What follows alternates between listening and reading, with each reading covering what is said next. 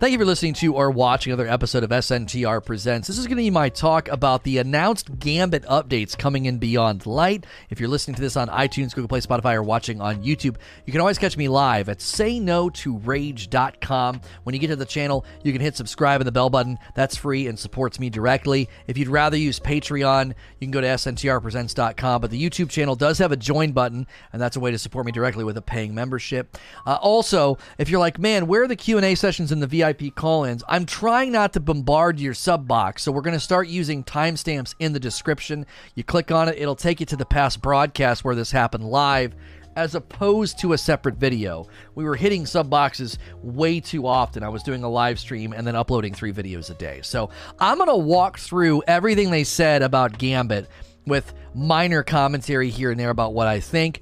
I'm going to say, in the middle of the video, this all sounds reasonable, but I'm going to end by saying it's ultimately still, it's Gambit. So first, they said, they set out their goals. What were they trying to do here? They wanted to build a more approachable Gambit Prime, keeping the one-round format with a longer round, but without the Gambit Prime armor perks. Now, the reason they're saying build a more approachable Gambit Prime, they did a presentation at the GDC and consistently made, references to the fact that Gambit Prime was meant to be sweatier version of Gambit. It was supposed to be like the trials for PvE. That's why they had the armor perks, and it got kind of crazy. Like, if we're honest, Gambit Prime was nuts when you went up against an organized team with the armor. So they're wanting to make it more approachable, especially since they're going down to just one game mode. There's not like the casual and the hardcore version of it anymore. They'll just be one. They wanted to rebalance the moat phase to last 2/3 of every match rather than half of the match. So moat banking phase is going to last, it's going to be take up a longer portion of the fight. The matches, they said at the end of this, are actually going to be shorter than Gambit Prime matches now, but moat phase will take up a greater proportion. This, of course, means boss rush. The boss fight will be shorter, right? And here they say, as I just said, boss rush. They want the primeval fight to give more of the feeling of a boss rush. So they're embracing the melt because we do it anyway. So they're changing that. I think that's pretty good. So what do? They basically started with Gambit Prime encounters. So they're looking at Gambit Prime and they wanted to look at how it felt. And they said here, without the Reaper buffs, the large bosses that came in were too tanky. So this is kind of some admittance that the Gambit Prime setup was a little bit, it was a little bit too hardcore. If you didn't have somebody on your team with Reaper, those large bosses were a bit too much. And since they're doing away with those armor sets, they're also then going to take those large bosses, pull them down to be mini bosses or elite. They also playtested having the moats phase be a target score of 150 and or have a heavier moat drain, but this allowed organized teams to steamroll even more effectively, not less. This is honestly the most encouraging part of the blog, because I said, when they said they were going to make the moat drain be a heavier form of moat drain, I was like, that's going to be literally terrible. It's just going to lead to more snowball. Thankfully, their playtests came to find that was true, and so they basically said they pulled back the current Gambit Prime moat target and drain. This should be exciting and encouraging to you, because that was definitely one of the avenues where teams were just absolutely steamrolling. They took the Gambit Prime blockers, and they took the Taken Captain out. He was just too potent for a 10-moat blocker. He's been replaced with the Phalanx, who's still tough to kill, but not quite as lethal. And then, since the armor perks are gone, the 20-moat giant blocker is gone. We kept invasions during moat phases at 3, just like Gambit Prime, but they pulled back the minimum time between invasions during moat phases from 10 seconds to 20 seconds. It never feels good to get invaded back to back. I don't think this is extreme enough. I still think a really, really good team is going to invade close together and just tend to steamroll. If you have a really, really strong first invasion and you slow down the other team, even if they all hide, that's a long time they have to all hide. You get 1 or 2 kills and they lose those moats. I don't think 20 seconds is enough for a team to kind of rebuild, respawn, go get kills, get moats, and bank to restabilize, to, recoup their losses. I don't think they can do that in 20 seconds. It's like, literally, it's only an extra 10 seconds than what you have right now. I don't think that's enough. Hopefully I get proven false by that, but I still think the presence and the persistence of invasion is one of the leading causes of people disliking this game, because you just tend to get steamrolled. For the boss fight, they took the Gambit Primeval fight. So here's something we need to pay attention to. They're not talking about the Gambit Prime fight, okay? They're talking about the Gambit Primeval fight. They removed the Time Slayer buffs. Now, the Time Slayer buff was something that you got automatically. I'm fairly certain as long as you killed one envoy, you would get every so often a Slayer buff. I'm fairly certain they also just gave it to you even if you didn't, so if you fell significantly behind, you would at least have some Slayer buffs to try to help out. They're removing that. There's going to be no more just automatic Time Slayer buffs, but they're going to be giving you an option to get them back. They increase the Primeval health. That's a little weird, but the potency of the Slayer buff has gone up as well. And you only get it from killing envoys, right? The envoys are going to respawn every 40% damage done to the Primeval, so if you get invaded and the Primeval gets healed, you have the opportunity to get more Slayer buffs to catch up. So the potency of the buffs is stronger, because more than likely you're going to have less stacks, because you're only going to get so many times of killing envoys. There's only going to be so many times where you do that 40% damage and spawn them, unless there's a huge back and forth tug of war with invades, which I kind of doubt that's going to be the case. I'm envisioning people will kill the envoys, wait for the invader, kill the invader or get killed by the invader, respawn, do the 40% damage, bake the envoys, get the next batch of buff, and then try to melt the boss. Because again, they're going for a boss rush. This boss is going to get melted. And here they say, the fight length ends up being somewhere between the original Gambit and Gambit Prime, so we adjusted the invasion timer during Primeval phase to match right in between Gambit and Gambit Prime timing. So this will end up being a, kind of land in the middle. So overall, they say the mode is going to be quicker than Gambit Prime, mostly due to the shortening of the boss phase and the removal of the larger bosses from the fronts, but one that still gives that Gambit feeling that you love. So if you've liked the fact that Gambit Prime was quick, this is actually going to end up being a little quicker, they say, than how Gambit Prime is right now. So I think this all sounds reasonable, okay? I don't think they wanted to completely change the game from the ground up. They're not making Gambit less Gambit. It's still going to feel like Gambit. For fans of Gambit, it's, you're not losing your game mode, all right? They seem to be targeting core issues, right? The core issues of people invading back-to-back, blockers being annoying, moat drain being too strong, the tanky enemies showing up and really slowing everything down. They're trying to target those core issues. The presence of the invader and the way that the Time Slayer buffs were sort of affecting the boss fights and kind of leading to some frustration sometimes. Like, they're targeting core issues. They dialed back changes that I feared would be bad. So I'm glad that they said, look, the heavier moat drain actually wasn't a good idea. Hearing them say that's encouraging. It means they actually play tested this. They didn't just throw a bunch of ideas out and think, oh, this will be good. And so I'm actually encouraged that they found what. And I know people are like, you always say, I was right. Well, I tried to say, I was like, look, a heavier moat drain's a bad idea. It's going to lead to more steamrolls, and their tests found that to be true. I think that's encouraging. If you like Gambit, you should be glad they're actually playtesting these changes to ensure they don't wreak havoc on the game mode. So I want to end by saying it's still Gambit, all right? Probably won't suddenly be your favorite mode if you already don't like it. If you're not a fan of Gambit now, I don't think these changes are going to suddenly convert you into a Gambit fan. I can't wait to get in there. But I will say this. If it's less tilting and it's more approachable and it's faster, that's good for the people that tend to go in there either infrequently, maybe you just go in weekly.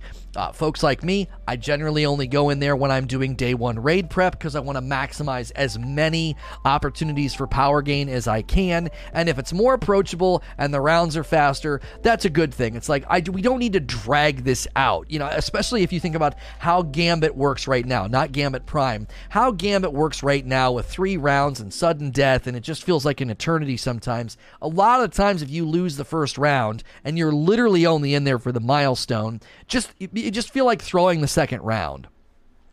It's faster. I'll be back in orbit. I'll be out of here quicker if you just throw the second round. So I like the fact that they're targeting this mode and saying, what can we do to speed it up and make it more approachable, which for those of us that go in there infrequently or only use it during the first week for day one raid prep, that's an encouraging thing to see, I think, that they're targeting not just core issues and frustrations, but they're trying to make it a more approachable and more expeditious experience. If you're listening to this on iTunes, Google Play, Spotify, or watching on YouTube, again, the VIP and Q&A timestamps are below. You can always come in and watch live at sayno2rage.com. As always, please like, share, and subscribe. Thank you for listening to or watching another episode of SNTR Presents. This is going to be the Q&A session after the talk I did about the updates coming to Gambit in Beyond Light. If you're listening to this on iTunes, Google Play, Spotify, or watching on YouTube, you can always catch me live at sayno2rage.com. We are doing things a little bit differently now. The Q&A sessions and the VIP call-ins are just going to stay in the past broadcast, and we're using the timestamps to get you here from the 10-minute video. So, Leviathan with the first question. Some love, some hate it. What could they do with the Drifter to make the mode more appealing now that there's no specific reason to play? Specific gear set, bonuses to chase, etc. Yeah, you know, as the guy who's always asking that question, I kind of forgot to ask that question in my video. Where is there any mention of a loot motivation? Why am I going to take the time to go and run Gambit? Aside from like the power climb in the very beginning of the season, we do need, I think, specific loot to Gambit. Now, there's rumors and leaks and things about the vendors are getting gun updates. We're seeing those rumors. So it could be that I'll scroll up here in the TWAB, right? We have the armor set with the shared geometry, so I guess you'll be earning the version on the far side there that the Warlock's wearing. You'll get that version if you're playing Gambit. I need more than that. Like, you know what I'm saying? If I'm going to dedicate time to going into Gambit and putting in some work, I need more than that. Now, they did say that underneath this image, weekly challenges are being updated to offer avenues for players to earn high stat packages. So, again, there's that aspect. Like, if you're kind of sold on Gambit, you like it, it's a ritual for you daily and weekly, you're going to be able to get high stat armor and rank ups. I still don't think that's enough. I mean, it's a first person shooter, right? We need guns. Like, you have to put guns in content. Which is why I was encouraged when, you know, down here when they talked about strikes. We'll get to this in the other videos, but they said that they're looking to add adept weapons to strikes in a future season, and they'll have more info closer to season 13. So when I look at Gambit, I see a game mode with potential. They've got people that enjoy it, and if they make it faster than Gambit Prime, if you put dope loot in there, I'll spend some time in there. I'm not kidding around. If I can go in and get something that is only obtainable there, a gun, a grenade launcher, and I've always thought the Gambit stuff was good looking. We'll talk about the sniper in another video, but that ornament for the sniper is awesome. The snakes and the black scarf kind of wrapped around it, the green. I've always found the Gambit iconography very, very cool with the snake and the green, and I think Drifter's one of the coolest characters they've added to the game. But that's not enough to make me go run Gambit. For high stat armor, there's going to be other pursuits for high stat armor. I mean, let's just go back and read what they said. Think about it. If they're going to update weekly challenges to offer other avenues to get higher stat packages, that includes Crucible and that includes Vanguard, right? And that Crucible armor is really nice. I actually like that the coloring there. It's sort of a matte finish, black and red. It's I think it looks nice.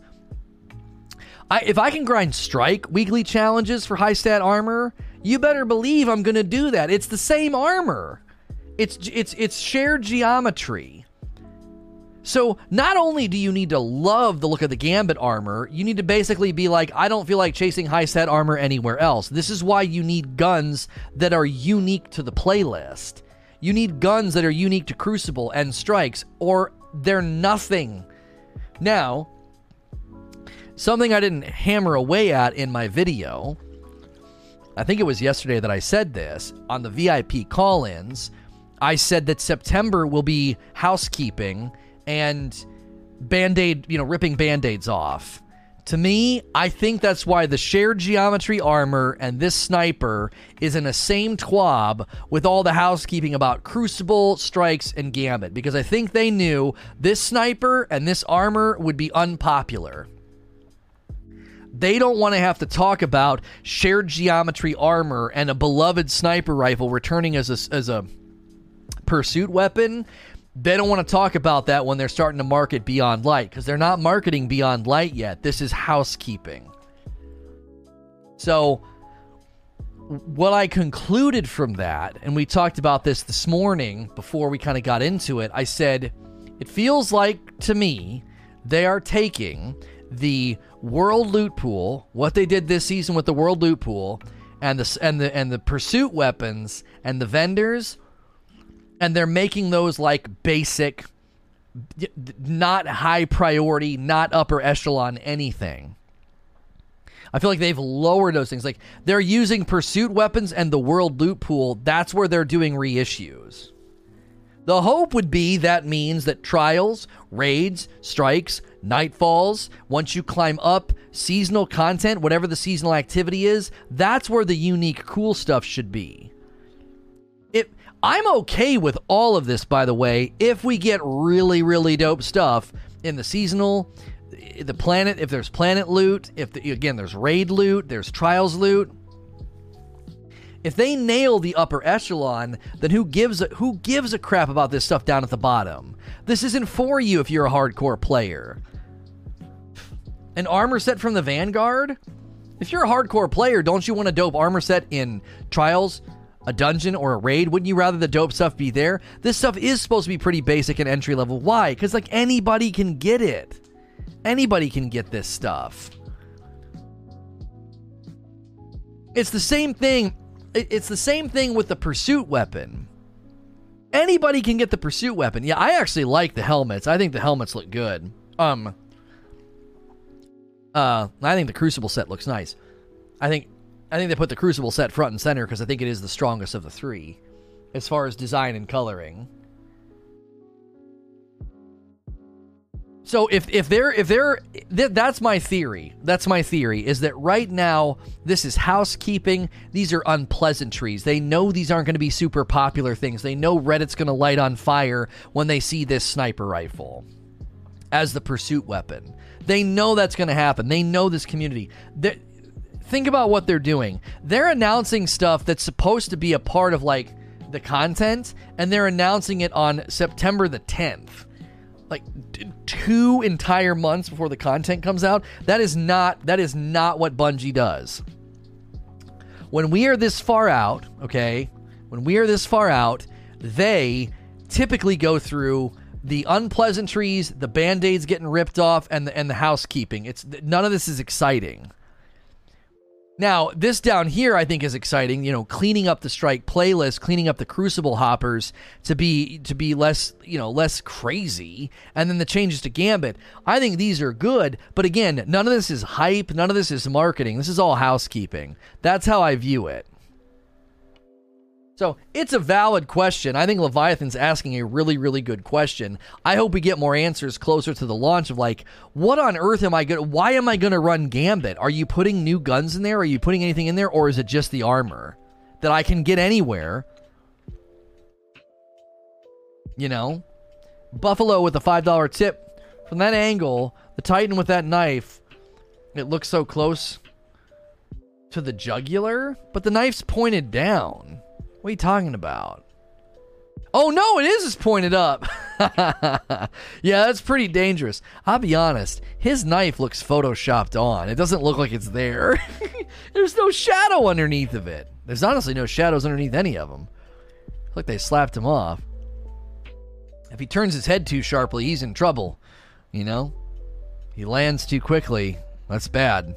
Anyways, yeah, I want more information. If they get into October and they start marketing Beyond Light, these are the questions that I have. How much loot? Where is the loot? What are you doing to motivate that kind of core activities? They talked about reinvigorating core activities. A shared geometry armor set does not reinvigorate core activities. Now, adept weapons and strikes, yeah, that's reinvigorating core activity, but they said strikes. They didn't even say the strike playlist. That could be Nightfalls. You know? I don't know. Reinvigorating Crucible, Gambit, and Strikes has got to be more than a shared armor set that looks different depending on where you get it. Yeah, it is a sheath. We're being funny, obviously. It's not going to actually poke him.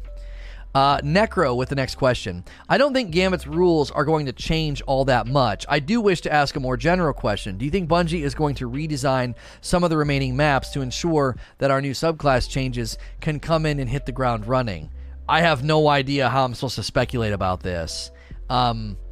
If they did some PvP testing or some Gambit testing, and they found that Stasis is kind of messing with the map design, they may make changes. But I don't have any way to make any form of a speculation about this. They haven't said anything to indicate that that's on the table. So, Avenger with the next question. Gambit always had a different reward system than the other core vendors with tokens. Do you feel like like either of these systems could be streamlined, or do you think that the new system should be in place for reward structures of core playlists? Yeah, I mean, the token slamming, I mean, where did they put that? The stuff on the armor? They have information about it. This armor can be earned by completing activities or through vendor rank ups. Now, they don't say if vendor rank ups are going to be token slamming. They don't say that. So that'd be cool if they retired tokens and if vendor rank up came through activity completions and bounties maybe. And obviously we don't want bounties to be as they are now. They need to be a little bit more understated, but I still think bounties are good. Yeah, as far as a new system is needed, I don't know. They've got to have they have to have something more than just like a token system. I don't think the token system works all that well. The vendors need to be completely overhauled. They need a seasonal rank. They need seasonal rank rewards. They need incentive to go into their playlists. They need loot grind in their playlists. I know people are concerned, and I think that's probably where my concern lies, is are we going to do this thing where Strikes, Crucible, and Gambit feel super diluted, and then everyone's just supposed to flock to Europa and the seasonal content? There's got to be a way to reinvigorate the entire game, as opposed to doing such a piecemeal update. Because if what we're looking at is essentially what they're doing with core activities in Destiny 2 with Beyond Light, then I am concerned. I don't think this is all they're doing because, again, this feels more like housekeeping than marketing. I want to wait and let them actually start marketing for Beyond Light. This is all very informational. This is all very bland. And again, some of this is things that I think they knew would be unpopular in the community. Namely, the shared geometry armor that they already talked to us about, so they already know people aren't happy about it, and the sniper rifle. So, I don't think we're going to really start to get the exciting stuff until we get to October. They always wait till very close to the launch. They'll use the last couple weeks of October especially to probably really ramp it up. I would think in the remaining weeks of September, I would think we're going to hear about is if and how leveling is changing, if and how the artifact is changing, and then if and how bounties are changing. And then obviously we would hope maybe in October, maybe in September, are they doing any semblance of a weapons update to make the weapon system more exciting the way they did with Armor 2.0? That's a lingering question that I have. Are you doing anything to make weapons more exciting since you're sunsetting and reissuing? Is that maybe going to calm everybody down? Like, are people going to calm down because, yes, this is a beloved, but it's going to land in the game and immediately be way cooler than any of the ones that you have? I know people are like, oh, but it was leaked and it doesn't have good PvP perks. I mean, let's just wait and see. We don't know what version got leaked. We don't know what kind of changes they've made in the meantime. It could be, whatever gets shipped could be completely different than what was originally leaked. Yo, Arbalest, thanks for clicking the join button. I appreciate anybody who does that, clicks join, and supports directly with a paid membership. If you guys want to sub, it's free. Click subscribe and the bell button. Thank you guys for being here and supporting the channel. Thanks for all the likes today, as well as all the new members and the super chat tips. I appreciate it. Going to be the same stat pool, Gnawing Hunger 2.0. The real reason I can't see them doing that is they're hitting the loot pool so hard and so aggressively. It is illogical and nonsensical to create all these vacancies and to literally not make any changes or updates. It doesn't make any sense. Look at what they did to the armor system. They go to Armor 2.0 and you literally deleted 2 years worth of armor. You're like, yeah, I don't need any of this crap. All this new stuff's 1,000 times better. And so it's to me, that points to, again, I'm just trying to think logically, if they're going to disrupt the loot pool and sunset and do all these things that are very, very disruptive, there's got to be something happening. I feel like the weapons update got bumped out of this expansion. I mean, maybe, but if they're building on what was meant to be like a Destiny 3 foundation, I would think there'd be a significant change in the weapon system. I don't know.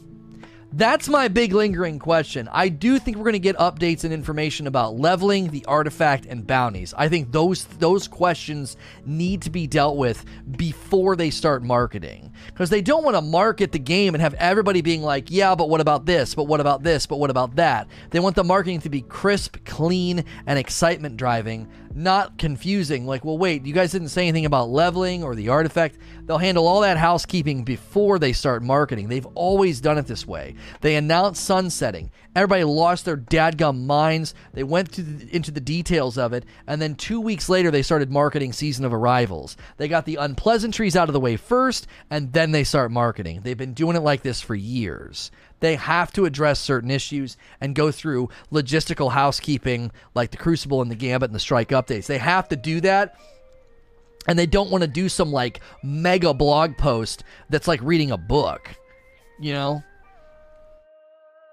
Polarin says, or Polarin, with the depth weapons coming to Strikes, do you think that they should be coming to Gambit as well?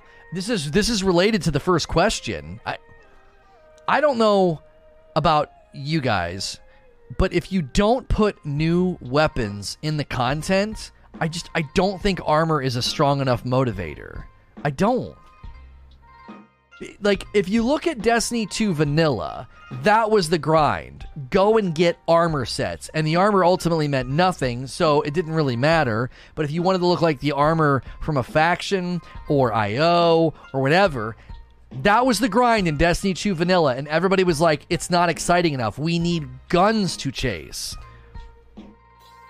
And there were no guns to chase in Vanilla because everything was static. So, I don't know. And I'm kind of talking out of both sides of my mouth. Like, I'm okay with Bungie lowering the priority for vendor loot and pursuit weapons. Why? Because that's not really the meat of the content. I want the cool looking stuff, the new stuff, the flashy stuff. I want it out in the world. I want it attached to activities. So if they're going to do adept weapons and strikes, yes, do something for Gambit. Put loot in the activities. I'm actually not bothered by the sniper, and I'm not bothered by the armor. Because to me, if vendor armor and stuff that you're essentially just automatically given by playing, if they lower that in its priority and its coolness and its newness, I'm actually okay with that. The armor set from the seasonal activity, the raid, the dungeon, the planet, that's the stuff that you want to be like super, super dope. In an article, they did hint at a weapon system change, upgrade, overhaul. We might not be getting any changes. That's a big update that could be used for marketing for Beyond Light, like it was for Forsaken. Yeah, we may not get a blog. You're right. You're right, Tank. They may take the weapon system update and do like a marketing vid doc, and then they would put that closer to the launch of Beyond Light as a form of marketing for Beyond Light to get us excited.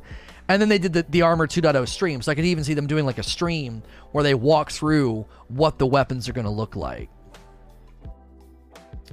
Darksider.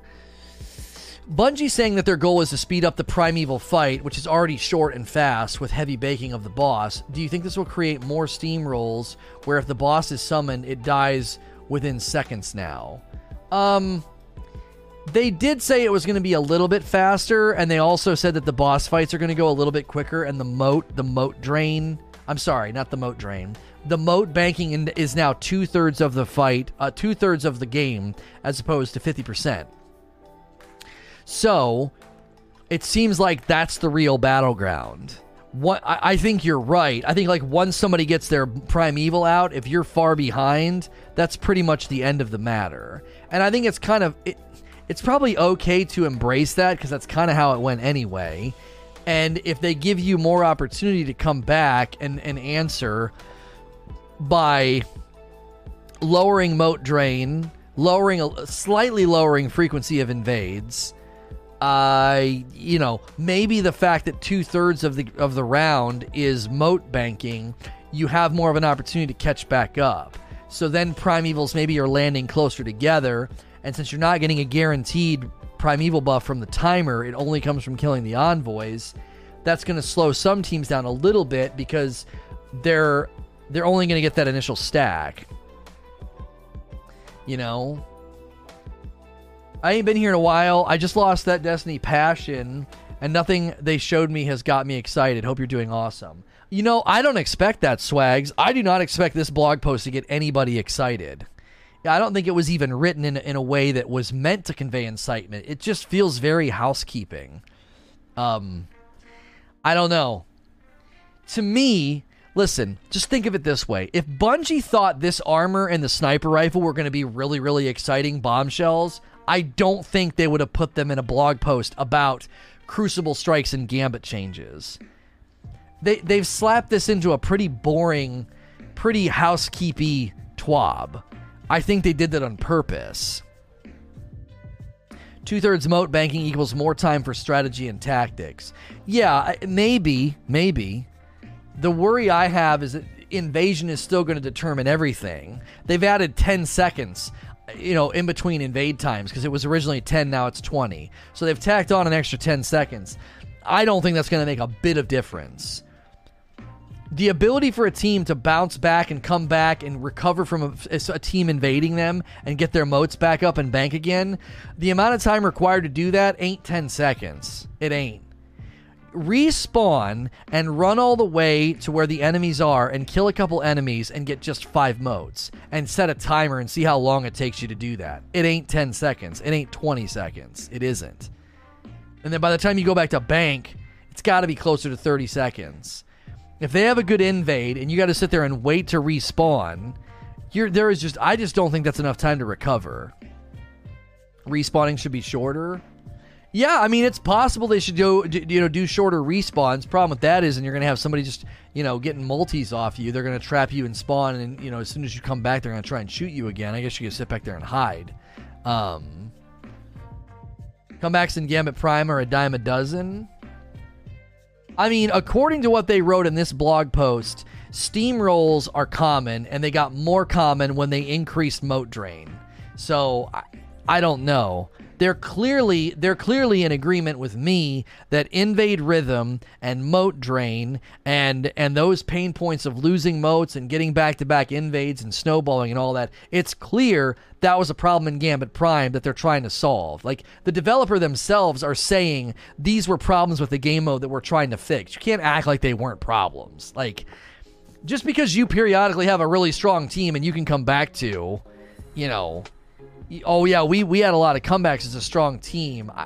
I don't know. It's easier to come back in Prime versus normal because it takes longer to kill the Primeval.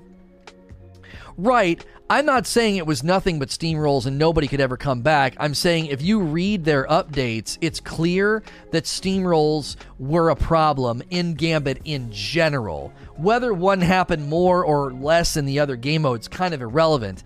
They're readily admitting there were factors in the design of this mode that led to steamrolls, and some of the changes they tried to make actually increased steamrolls, not decreased. I mean, all you gotta do is read this.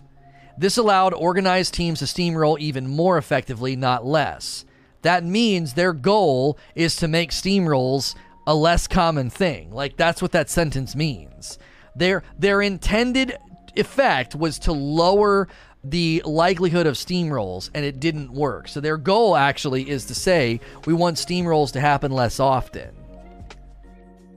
So, I don't know how you ever come back in Prime. Once you summon Primeval in Prime, if you summon first and lose, you're playing terribly.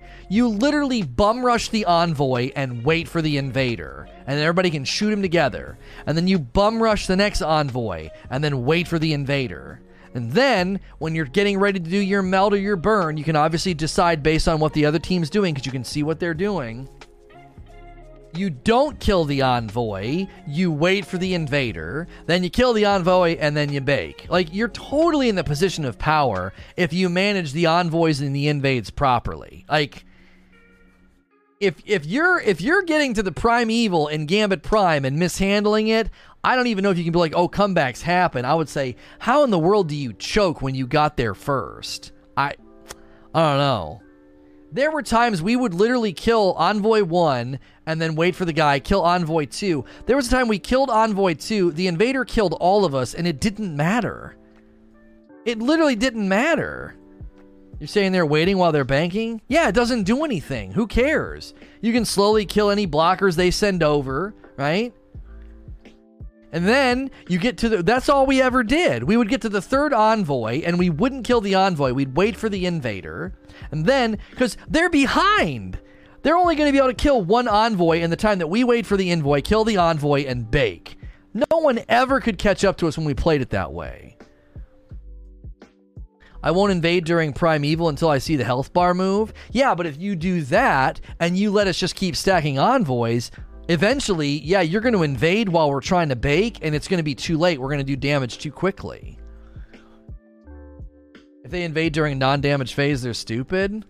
I don't know, man. I'm telling you, I think that getting ahead, it's clear they're trying to solve that. They're creating more moat bank era, and the boss is just a rush. Because I don't think they could suddenly make the boss an actual tug of war. They're embracing the fact that, like, once you summon the boss, you're probably going to win. I guarantee you, they crunched the numbers and they said, 80% of the time, whoever summons the Primeval first wins. So, how do we fix that? Well, rather than try and fix it, make the boss fight a smaller portion of the round and make the moat banking a larger portion of the round so there's more of a back and forth.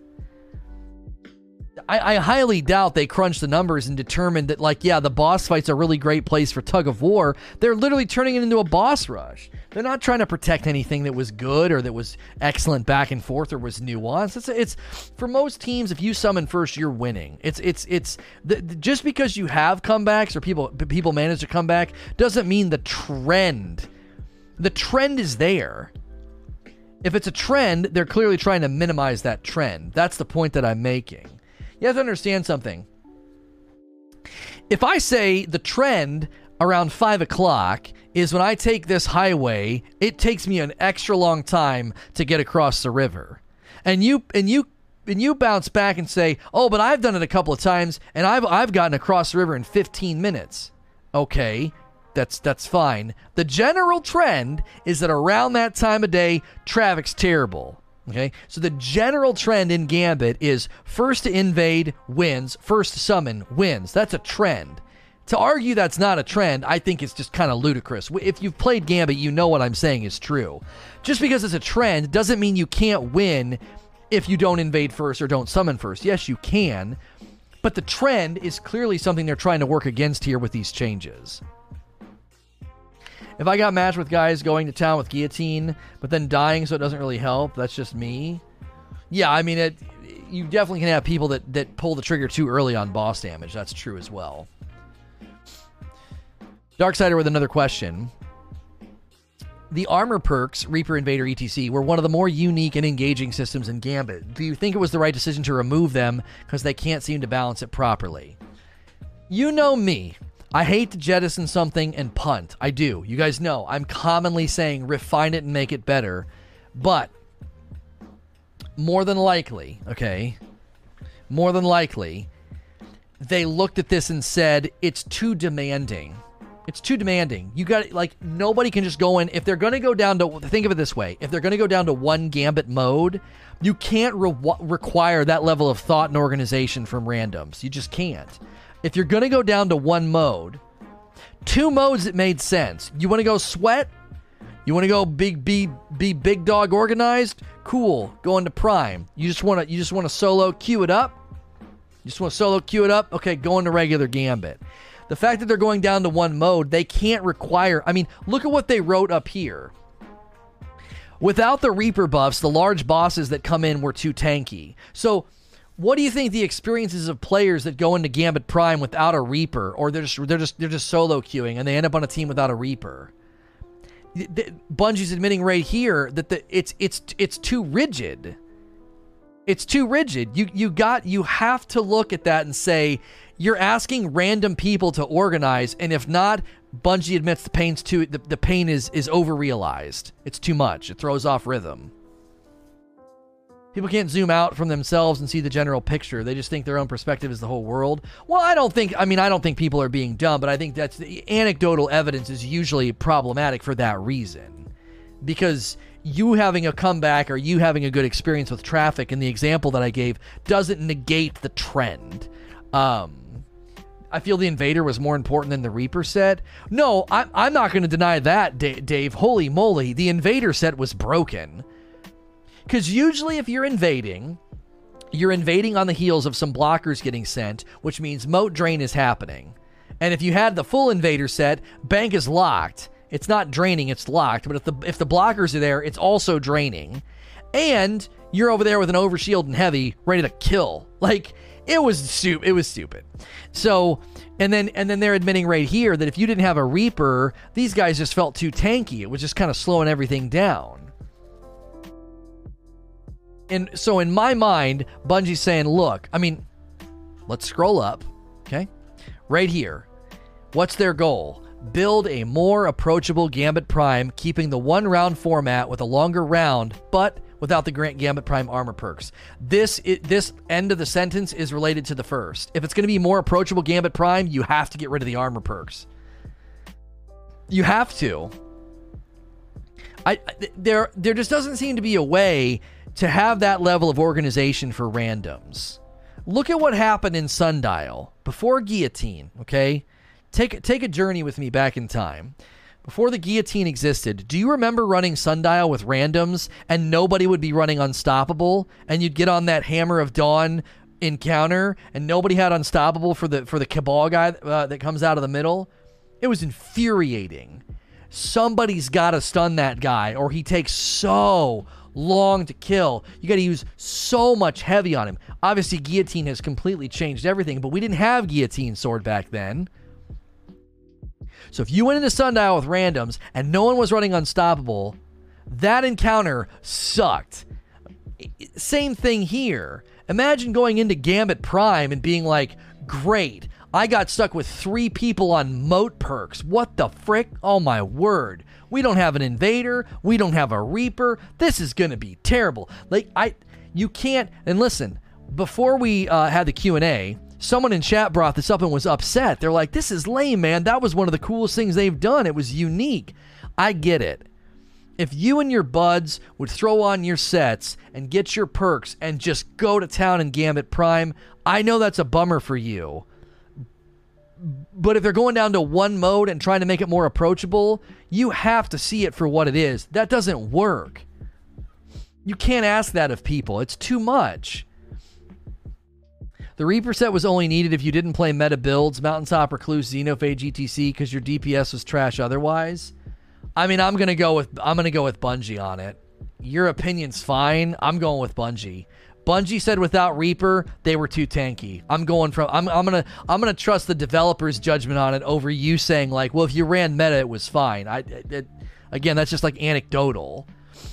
You also have to consider, you're saying, oh, it's fine if you run meta builds. Again, if it's one mode with matchmaking and you get stuck with people aren't running meta builds, the large bosses are going to be a friggin' headache, and now you're losing simply because they built those large bosses because of Reaper buff. They were related to each other. It was a pain point mitigated by Reaper. They were made for each other. They're meant to link. It's like the champion mods. It's a pain point that has its solution in your loadout.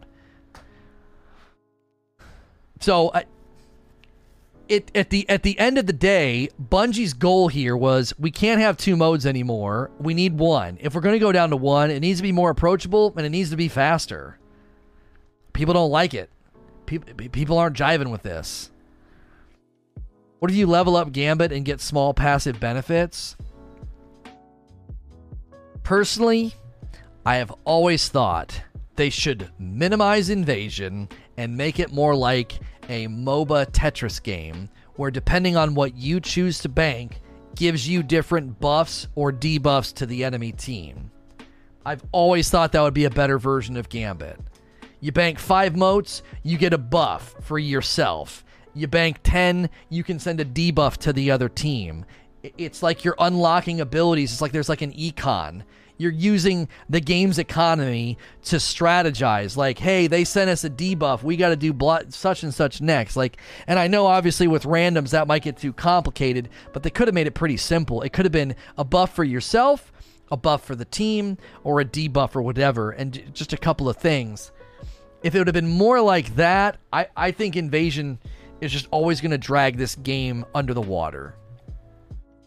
I think Invasion will always drag Gambit under the water. Basically, this is what I mean. A really good invader is essentially how you win, and I don't think that's going to change. Even with these changes, I don't think that's going to change. It's a PvP game mode in disguise. It will still be determined by first to invade, successful invade, win.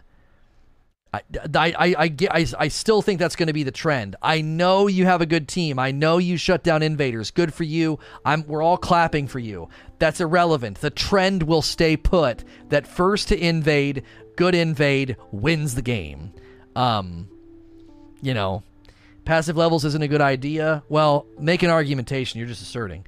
People like me will have an advantage with those small benefits against a person that doesn't have the benefits. Well, you didn't even hear what I didn't even tell you what the benefits would be. What if you could bank 5 and get double mote pickup for 2 minutes or 30 seconds or something? You bank 5 and you get double mote pickups. I didn't say what the passives would be. You were presuming that they were going to be damage or something like that so that you wouldn't be able to fight against me. Like, I never said that. A buff or a debuff. So, like, you could, like, give yourself double pickup or debuff the enemy team so they get their earn rate cut in half. So all their banked motes get cut in half anytime they turn them in for the next 30 seconds. Well, that means they're going to have to wait to bank them. You're going to slow them down. Or they could bank to take it away. Like, it would be a bit more of a, like I said, like a Tetris game. Again, I'm not arguing for that, by the way. I don't want the game mode to be reinvented. I just think to make it more of a PvE VP game mode, a player versus environment versus player environment, that's what it should have been.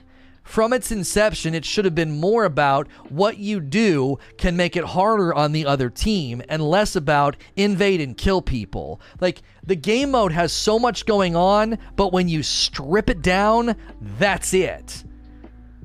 That sounds like more disruption. No. It wouldn't be disruption because you would still be able to bank your motes and kill your enemies, but you would be responding to what the enemy's doing. Oh, they debuffed our earn rate. Let's wait 30 seconds to bank. It's going to slow us down a little bit, but it's worth it. Don't bank right now. Or, no. Let's bank and send them a debuff. We got to slow them down.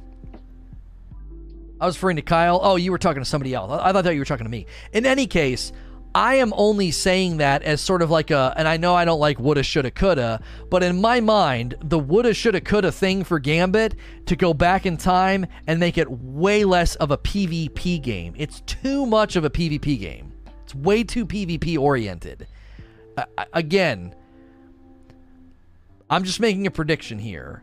I think they're going to make all these changes, and then a month in, people will figure out the strategies, and it will still be a game mode that is largely determined by first to invade, and then if it's a successful invade. I think that's the hinge the game turns on, and I don't think that's going to change. Even with these are thoughtful, good changes, I still think that trend will remain the same. As soon as you allow somebody to come over, disrupt, stop, and slow down the other team by killing them, as long as that's still in place, that's going to always be the thing. The problem is you just like PvP, so you're biased. No, this has nothing to do with my criticism. You're trying to attack me as opposed to my argumentation. There are plenty of people that like PvP. There are plenty of very, very strong PvP players that concede and admit everything I'm saying, that it is strongly dominated by the player versus player environment. You're not engaging with my argument. That's weak. That is weak sauce. Get that out of here. Don't attack me. Don't act like and the thing is I actually don't mind PvP. I enjoy it. I just don't enjoy it that much. I don't enjoy it enough to go in there and play it. I enjoyed trials with friends. I enjoyed shoutcasting trials.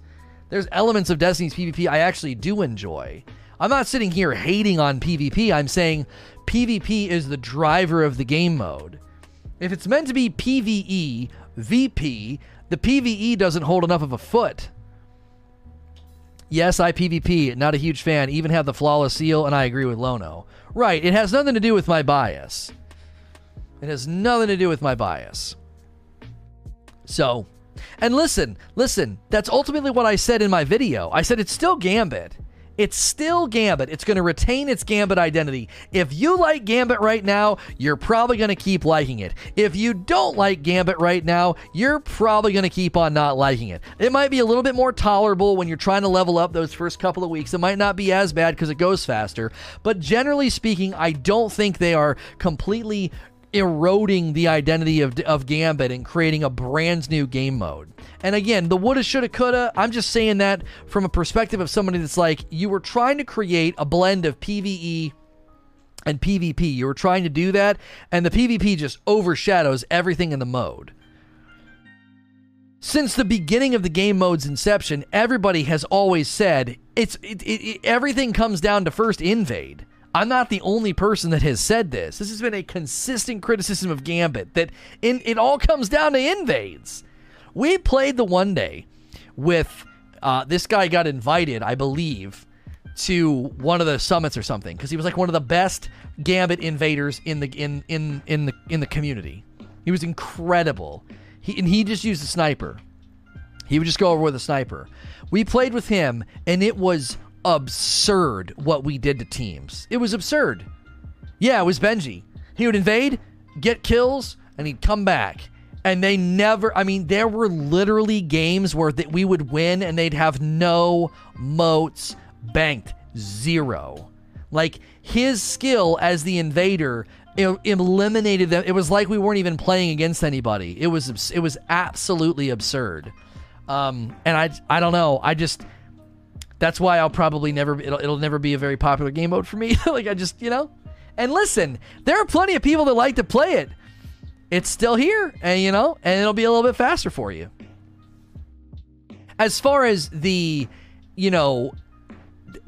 Reaper stuff getting removed, I'm okay with that. And I also think there's got to be a loot driver. Listen, I take up for the people that like Gambit and Crucible. Those are sides of the game that I don't play all that often. And I've consistently said, you got to put new stuff in there. You got to give the Crucible guys stuff to chase. Got to give them guns. What is this? What reason do they have to play? Same thing with Gambit. I take up for the people that like these game modes and say, listen, you got to put some loot in there. No, I don't just say that for them. I kind of say it for me. It's like, if I'm going to go in there every once in a while, I at least want there to be some loot, for Pete's sakes. Dracus Pander.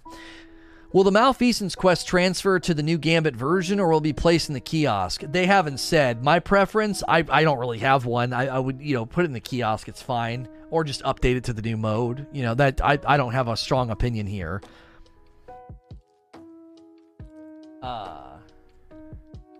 Tame Cyber says, do you think with the amount of heavy spam there is in Gambit that they would even lower it, considering how someone can keep an entire team from getting a moat by using something like Truth every time they invade? They didn't say anything about heavy. I don't think they care about that. I think in their mind, it's totally fine that someone invades with heavy and gets a couple of kills and comes back. Like, that to them is like, it's totally fine.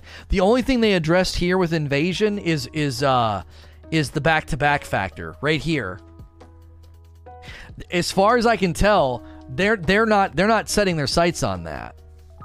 They're not. They're saying, you know what? No, the invading back-to-back is the issue. It's not heavy. They're not talking about overshield of the invader. They're not talking about the wall hacks of the invader. They're not talking about any of that. They're like, nah, we're going to add 10 seconds so you don't have like a back-to-back invade. Okay. Like I said, they're getting at some of the core issues. But the fact of Invasion's not getting touched that much is why Invasion will still be the primary driver of who wins Gambit. I think it's because we're going to learn soon that armaments will no longer be part of the game. I mean, maybe. Yo, thanks, Mac, for being here. I invade to grief. I make you hate Gambit while I don't care, and I just want the game's over. Oh, plenty of people do that. Yeah, Endeavor. Plenty of people do that. They literally just play to grief. Yeah, they love the fact that they can just go in and mess with other teams. They don't even care if they lose. It's just they just like to go in and annoy people. You just keep invading while they have their Primeval out, Just keep going. I know plenty of people that play that way. So, Ashen Hollow. Do you see Stasis having any use in Gambit, especially this updated mode, considering Gambit is all about how fast you can kill ads? Yeah, I mean, the moat gathering, I'm curious if you're going to have people that are really, some of the builds we've talked about, just lots of freezing, shattering. If you can get a really, really good rhythm, yeah, I could see Stasis becoming meta for moat gathering. The question will be, is it useful for boss melting? Because they're referring to it as a boss rush. And I don't know if there's anything in Stasis, we haven't seen anything in Stasis yet, that will aid you in that. You might still need to have somebody on Bubble or Well or something to fuel the, as they're calling it, boss rush. So, Young Crisis Actor. Do you think the change to the envoys was a good call? I feel like they're a good mechanic, but they weren't executed as well, and they could have been in the regular Gambit or Gambit Prime. Well, I think that what they're doing here is, like, if you think ideally, you'd get the 40% damage, and then you'd kill the envoys, and then around that time, you've got, like, a really good damage stack.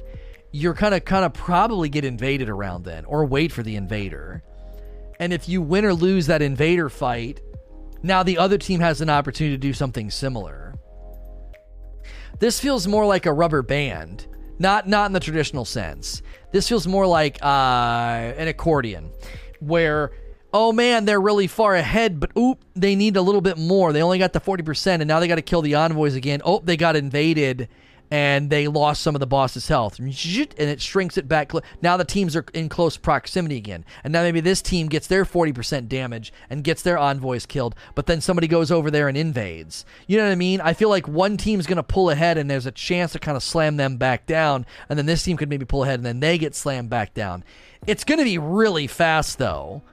They're saying that it's going to end up being faster, so it's like more than likely they've already deduced that people are going to slam that 40% damage to get the second batch of envoys. They'll probably take the invade on the chin because they said the actual potency of the Slayer buff is now higher. So they've clearly deduced that folks will say, yeah, this is actually, the fight ends up somewhere between original Gambit and Gambit Prime. Well, both original Gambit and Gambit Prime are pretty quick. The boss fights are very quick. So, and they said they've said moat collecting is now 2/3, and it's more of a boss rush. So I think as they've made these changes, I think the boss fight's just a smaller and quicker portion of the fight now. So I think so. The changes to the envoys, is it good? I'll say this: I always argued for more mechanics. I think there should have been 3 phases to the boss fight. I think every time you took away a third of his health, it should have initiated a mechanic that you had to work on. And I think they could only heal, they could only ever heal the Primeval up to a locked-in bar. So if you get that first third gone, they can't heal him past that. Or maybe they could only heal him half of an earned bar. If we get that first bar, that first bar gone, you can only heal half of that bar back. So while we're working on the next mechanic, while we're working on the next area, then you could come over, kill a couple of us, and then you could then have the you could then say, oh, here you go, he's got half of that first bar back.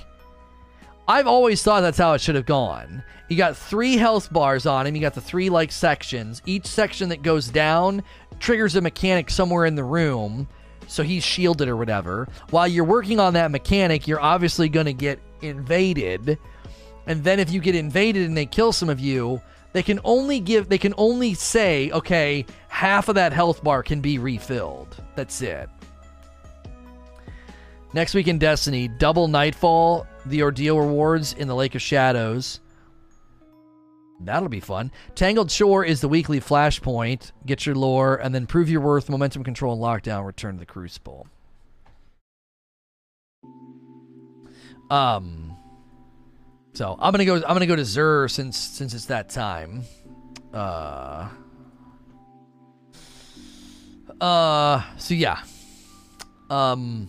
Again, that just gets very woulda, shoulda, coulda. They obviously thought, no, the boss fight, let's just embrace the identity of a boss melt, the identity of a boss rush. Let's just embrace that.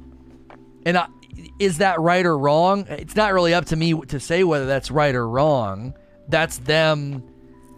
That's them ultimately saying this is what we want for the game mode. And it's not, if that's what they want for the game mode, then, and again, from my perspective, they were never going to turn Gambit into a game that I enjoyed. So if they make it faster, I'm all for that. That was one of the reasons I was in favor of the game, of them going to Gambit Prime. I mean, people get tired of saying I told you so, but I said when they were going to do this, they were going to trim the game down to one mode. 61 Ophidius Faith with 16 mobility. Oh, I am buying that. 61 Doomfang with 22 recovery and 20 strength. Buying that. And a 64 Stag. Recovery's bad, but that's okay. You could add a mod there. Take it up to 14. That's pretty solid, too. I said, a Nezerax. I said that more than likely that's what they were going to do. They were going to set their sights on, I don't need a Nezerax. I need a Phoenix. I already have a good Nezerax. I thought they were going to set their sights on Gambit Prime. I said, I think that's the better mode. It's faster. I think that's where they're going to set their sights. That's exactly what they've done. So in this case, it's good to be right because I actually preferred the Prime mode just because of it's faster. So Joseph Young says, as we know the Gambit mode is undergoing changes, do you think they will justify the changes in the story wise in the game, or give it the Don Cheadle treatment in Iron Man and just ignore it? Well, when they make changes to the Strike playlist or they make changes to the Crucible, they don't have like Shaxx or Zavala talk about that. When they added the Nightfall, the Ordeal, I don't think they had Zavala say anything. I don't think they'll do anything. I don't think Drifter's going to say anything. I don't think he's going to talk about, they may give him some new audio lines like, you mentioned before of never going back to the boss fight areas of the Tangled Shore. The Flashpoint's an opportunity to do these again if you wanted to. Oh, I mean, I do. Periodically when it was the Tangled Shore Flashpoint, I went back there. I didn't like that they didn't utilize it as a grind, as a loot grind, as a loot specific grind. There's all those cool Tangled Shore armor pieces, and they could have done that. Yeah, they 100% could have. So Epic is increasing revenue share on their code usages. So if you guys use my code Lono in the Epic store, you buy like the new Borderlands stuff or anything, they're increasing revenue share right now. So if you use the Epic launcher, make sure and use my code.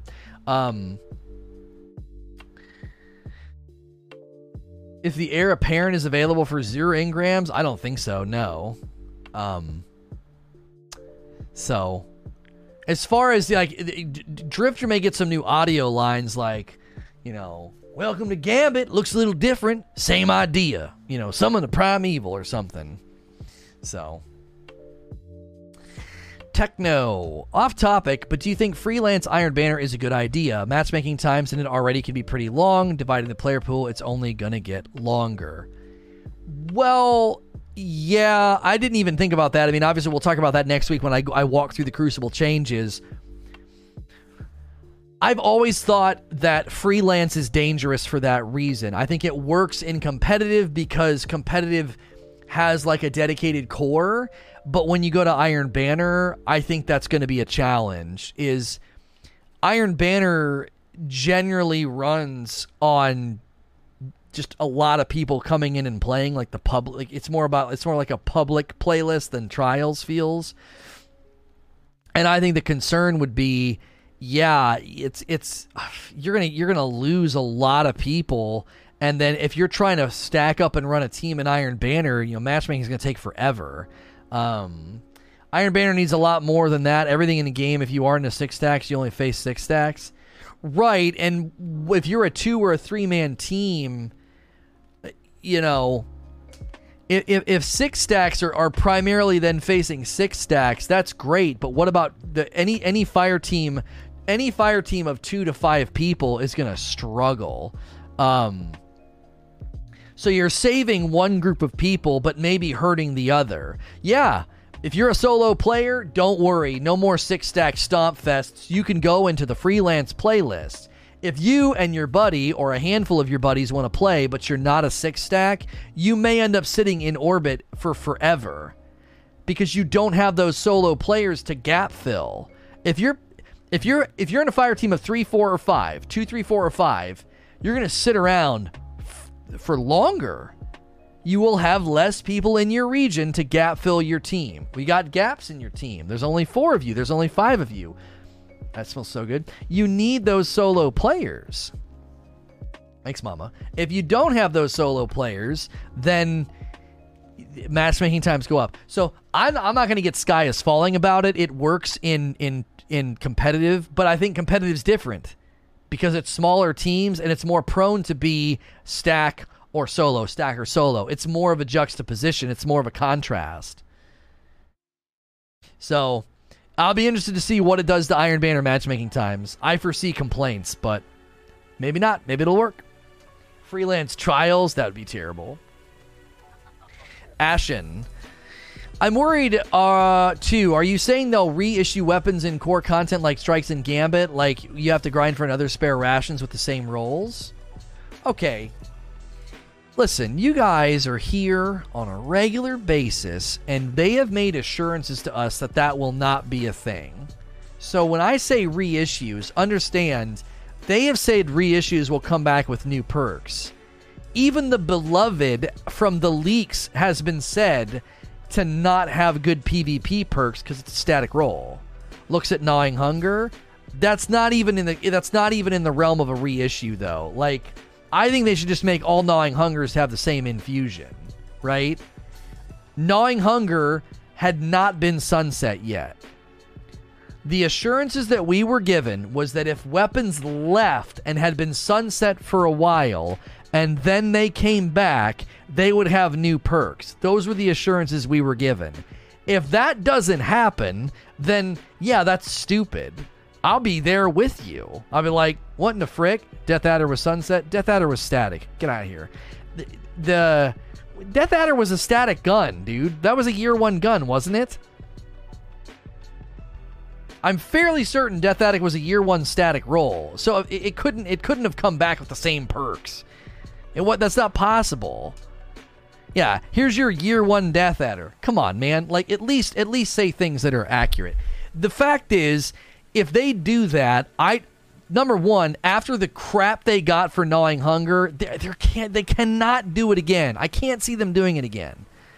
The Beloved coming back, it's a pursuit weapon. It's not the Beloved. It's a different weapon. It's going to have set perks and then earnable ornaments or whatever. What I was saying was, right, they changed the pursuit perks according to Wish's leaks. Oh. Okay, well, hear me out. What I think they're doing is they're looking at the vendors, because I made a bigger statement than just like DMG just tweeted that the new sniper is adored and it's different from beloved. Well, it's the same model, though. I don't know why they used the model. I think they opened themselves up. If they would have used any other gun model, we wouldn't be having this conversation. It's like, come on, guys. Anyway, I was arguing a bigger thing, Ashen. This is what I was saying. That if you look at the armor, shared geometry, and you look at the pursuit weapon, and you look at how they use the world loot pool. So look at what they did with the world loot pool in this season. It was an area for them to put reissues. It was an area for them to put the Martyr's Retribution, right? So, because of that, I think they're lowering that gear's priority and coolness because you as a hardcore player should not be concerned with world drops and vendor gear. You should be setting your sights on, I would think, adept weaponry and trials, raid gear. They're looking at adding adept weapons to strikes. The seasonal guns, we don't even know. Seasonal guns, seasonal armor. So to me, we're already getting a glimpse at the hierarchy. The hierarchy is, if it's vendor-based or it's a gun that everybody can get, it's going to be a reissue. It's going to be a reused model. This is like the lower echelon stuff that basically anybody can get. But if you're going to go up in the Nightfalls, dungeons, raids, trials, that's where the cool stuff's going to be. They're not going to reissue weapons and throw them in the raid or a dungeon or something like that. If they're going to be reissues, if there's going to be reskins, they're going to land on the lower rung. And I think this is a fair pushback, but Lono, it's a pursuit weapon. It's supposed to be unique. It's supposed to be standout. Well, yes, and that's why I question them using the beloved model, but let's look and see what the gun does first before we come to a complete conclusion about it. I'm a hardcore. Unfortunately, I don't have a team to play content all the time to do hardcore content. Listen, I said this a couple of months ago after I read Luke Smith's director's cut. I said, if you're only going to engage with bottom run content, I guarantee you a criticism we're going to hear end of this year is that all the cool stuff's over there. I can't just farm public events and strikes now and get cool stuff. I can't just token slam and get cool stuff. Yep, you're right. The vendors and the world pool are going to be more basic, and the cool stuff, the unique stuff's going to be elsewhere. That's coming. We can already see it's coming. The vendors have shared geometry armor. The pursuit weapon is a reskin model, and the world loot pool through the Umbrals was a bunch of weapons that were being quote-unquote reissued. I think what they're trying to do is, if you're more dedicated and you want the better stuff, you're going to set your sights on the seasonal activity because that'll have all new stuff. The raid, the dungeons, trials. They said adept weapons for strikes. Those will likely land in Grandmasters. They didn't say strike playlists. They said strikes. So they're looking at adding adept weapons. It's about going out into content and having the content award you appropriately. This is bottom rung stuff. The vendor armor and the vendor armor and the pursuit weapon, that's bottom rung. Anybody can get that stuff. That stuff's not going to be where they're not going to make vendor armor cool. It's like, it's basic. It's shared geometry. But what do they say? They're going to update some of the weekly challenges so you can go out and get high stat versions. So there'll be a clear difference between my armor if I go out and do those challenges and you doing vendor rank up packages because you just keep farming the public space. But the seasonal stuff is just too slim for an expansion. Homie, we have no idea what's coming in Beyond Light. All we've seen is a seasonal armor set and 5 guns that are basically the seasonal guns. We've not seen the Beyond Light content yet. We have no idea what we're getting. A raid, a seasonal activity, all of that. We don't know what any of that stuff looks like. We don't know what Europa looks like. I thought they said there were 2 activities on Europa. Maybe there's just 1. We've not seen any of that. I don't want the only rewards worth getting to be in content where I gotta have a team. I'm not saying put pinnacles in the world. I want a reason to do regular content. I mean, there'll be a spectrum, Ashton. There'll be a spectrum. To a certain point, though, you have to get off the I want to play by myself and get amazing stuff train, and you got to get a team. Eventually, you need a team for the harder Nightfalls. Eventually, you need a team for a dungeon or a raid or trials. That the game has a natural trajectory in it that if you want to get really cool stuff, you can't just stay on the I just want to play by myself and have my microphone flipped up. Eventually, you have to get off that train. You have to. I don't think you can. I know what you're saying. You don't think you're not saying they need to put God Roll Pinnacle Adept weapons in the public space, but to a certain extent, they're never gonna flip this thing on its head. It's been one of the biggest problems with Destiny 2 since it landed, that the loot that I get in the raid is barely distinguishable from something you can get from a vendor or farming the public space. It's barely distinguishable. A vendor purchased bygones, barely distinguishable from guns from pulses and primaries I could get in raids. That doesn't work. It doesn't work. It's broken, and Luke Smith conceded this. He said aspiration hasn't been there. Aspirational loot hasn't been there. It has been this. These legendaries are exactly the same as other legendaries in the game. It's the hung jury Kingsfall problem all over again, perpetuated for years. I told you, I'm telling you right now, put it on a post-it note and put it on your fridge. Some of the most common complaints you're going to see on the forums and Reddit end of this year, the complaints will be, it's so lame. It's so lame that the best stuff is in the raid and trials.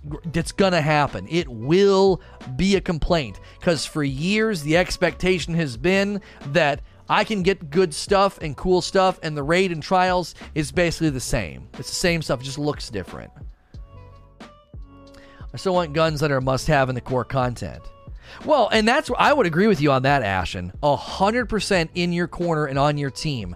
Core activities need loot in them. I said this earlier. We need new guns in the Crucible, in Gambit, in Strikes. What if you're gonna, as Luke Smith said, if you're gonna reinvigorate core activities, you're not doing that with a shared geometry armor set and a pursuit weapon.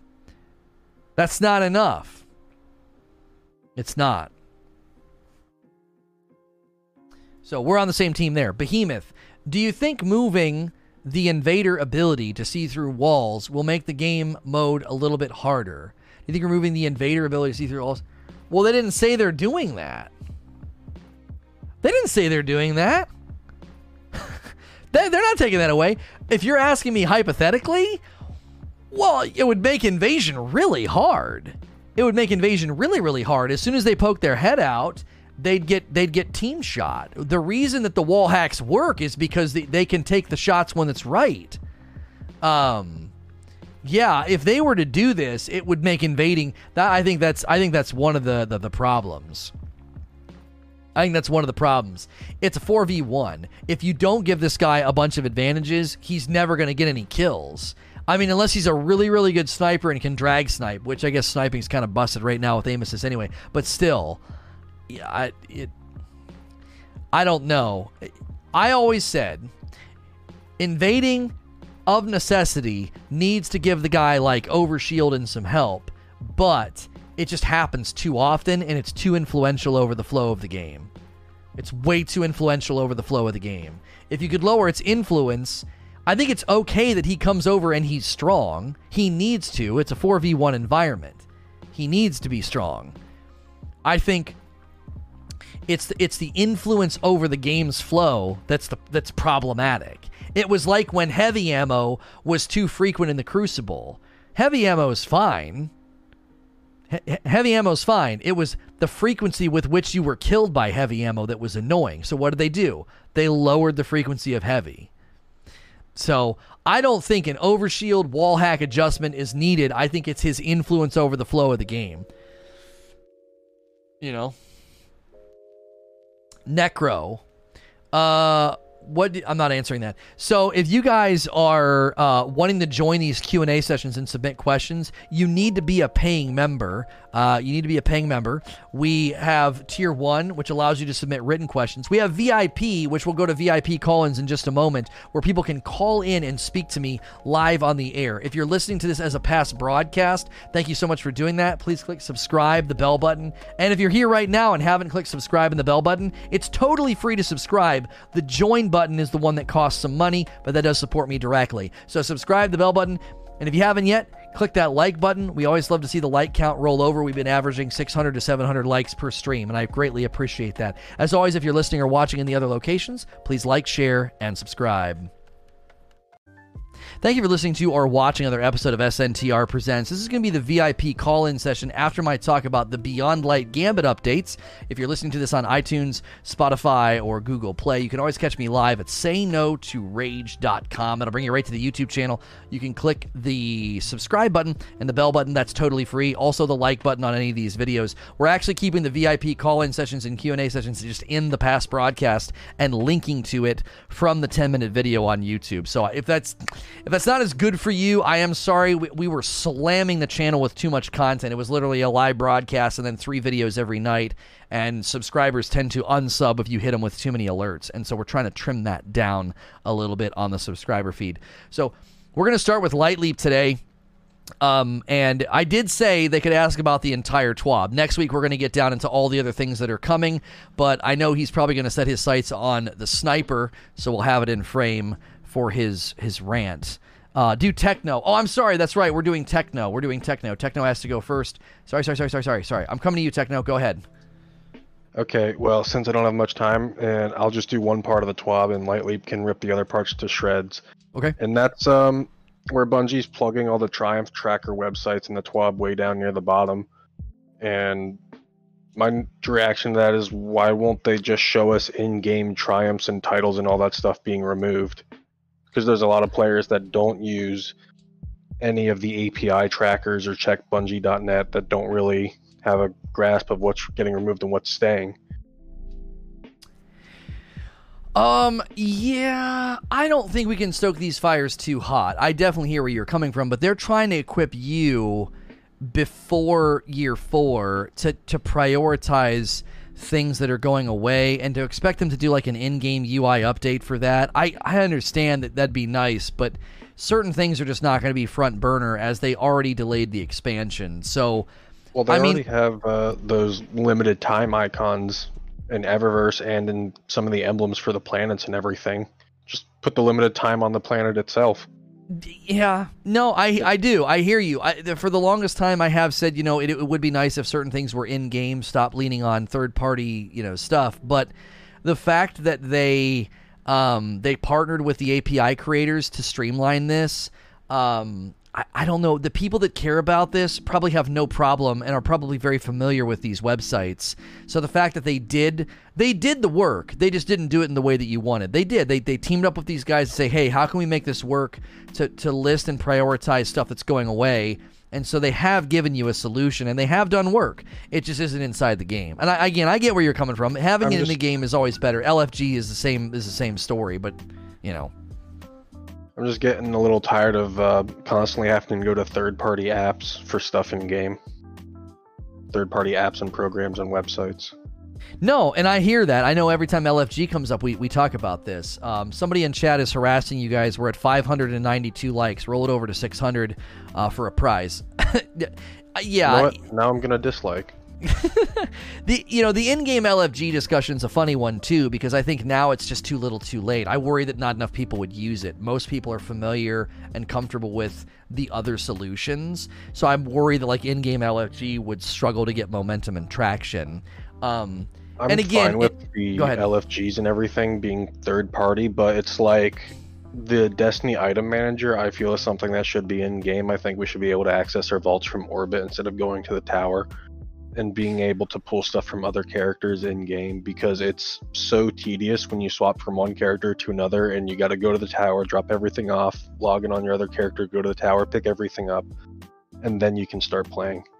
Yeah, the minute I don't have access to DIM for just a couple of hours, I'm like, how did we ever play without DIM? This is awful. I hope they develop an in-game solution for that to let us do that sort of thing from orbit, as opposed to, why are you adding Wolverine? He's not even talking in the chat. What is going on there? Lightleap just added Wolverine. What did I do wrong? Yeah, why are you adding Wolverine? So I hear it. I hear you. You know, you can vent about it, but I don't think this is a front burner. Lightleap says there's a companion app specifically for that. We live in 2020. Why not utilize other technology to streamline the game? I can see that side of it too. Like, there's a social stigma to having the Destiny companion app on your phone. What? Why? I have it. So I can read the TWAB. And I'm sure everyone around you can also tell that you have it. No, I actually don't use it. I'm not logged in. I only use it to read the TWAB, and to get screenshots. I actually don't use it for anything else. I'm not even presently logged in. So I don't really feel like that's a good justification. It's 2020. If it's 2020 and all that, then why can't they just put it in game? I think it's a priority thing. I think whatever team they'd have to have do it, and then they'd have to push out the update. They have to go through the certification process for those types of updates with the consoles. I don't think it's a priority. I don't. The number of people that are going to hit your level of frustration with it is probably not enough for them to warrant that level of work and bandwidth. Certain things are not top priority. It's more like a paper cut where it's just like, it's annoying. I know it's there. It's not really like a big issue to me. I'm leaving all the big stuff for Lightleap to complain about. Right. I get it.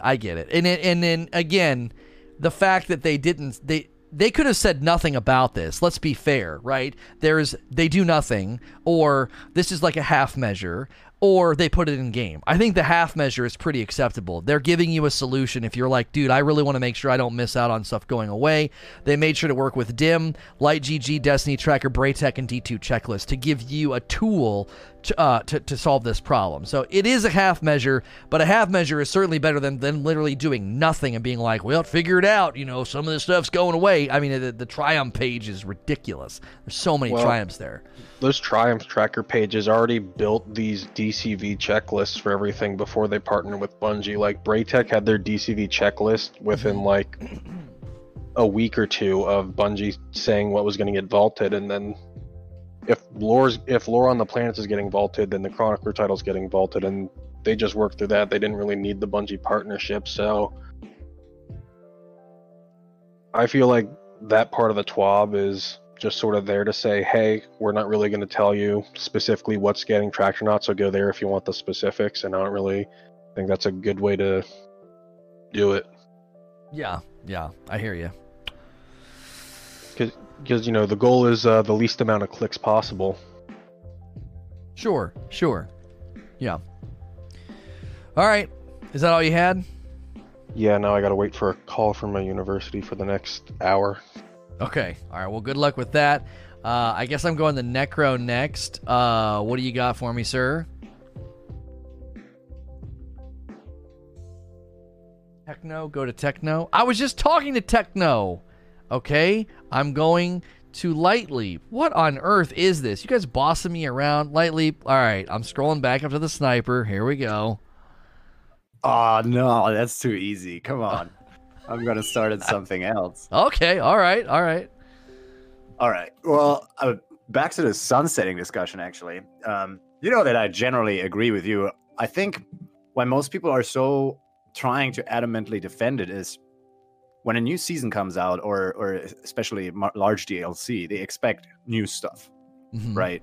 Because they pay for something, so they want to see everything the developer had utilized in the game.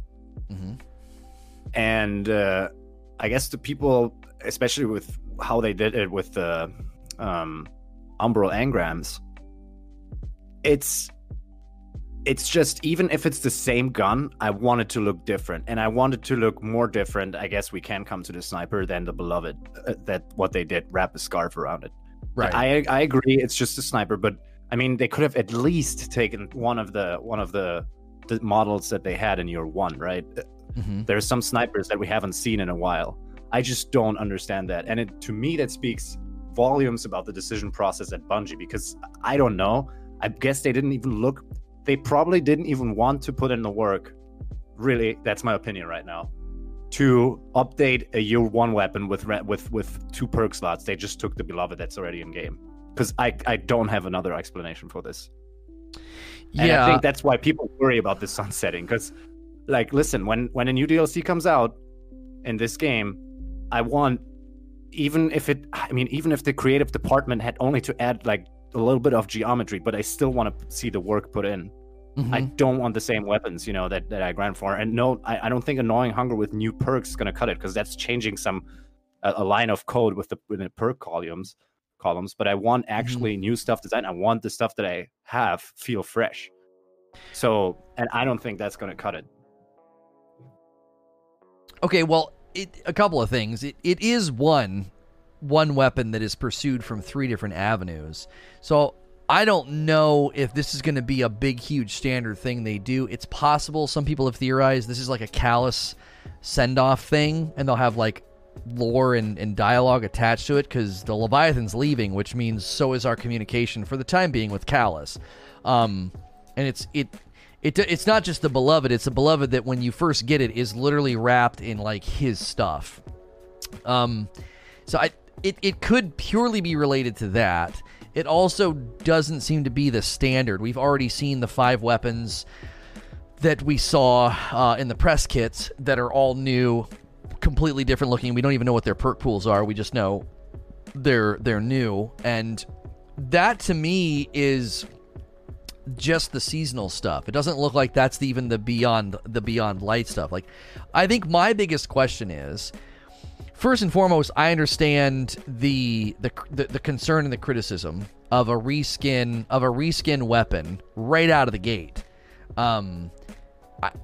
This did seem to me like an easy mistake to avoid, but again, what if it's related to Callus? Then they'd be like, well, this is why we're doing it. I mean, it's a Callus gift as he leaves.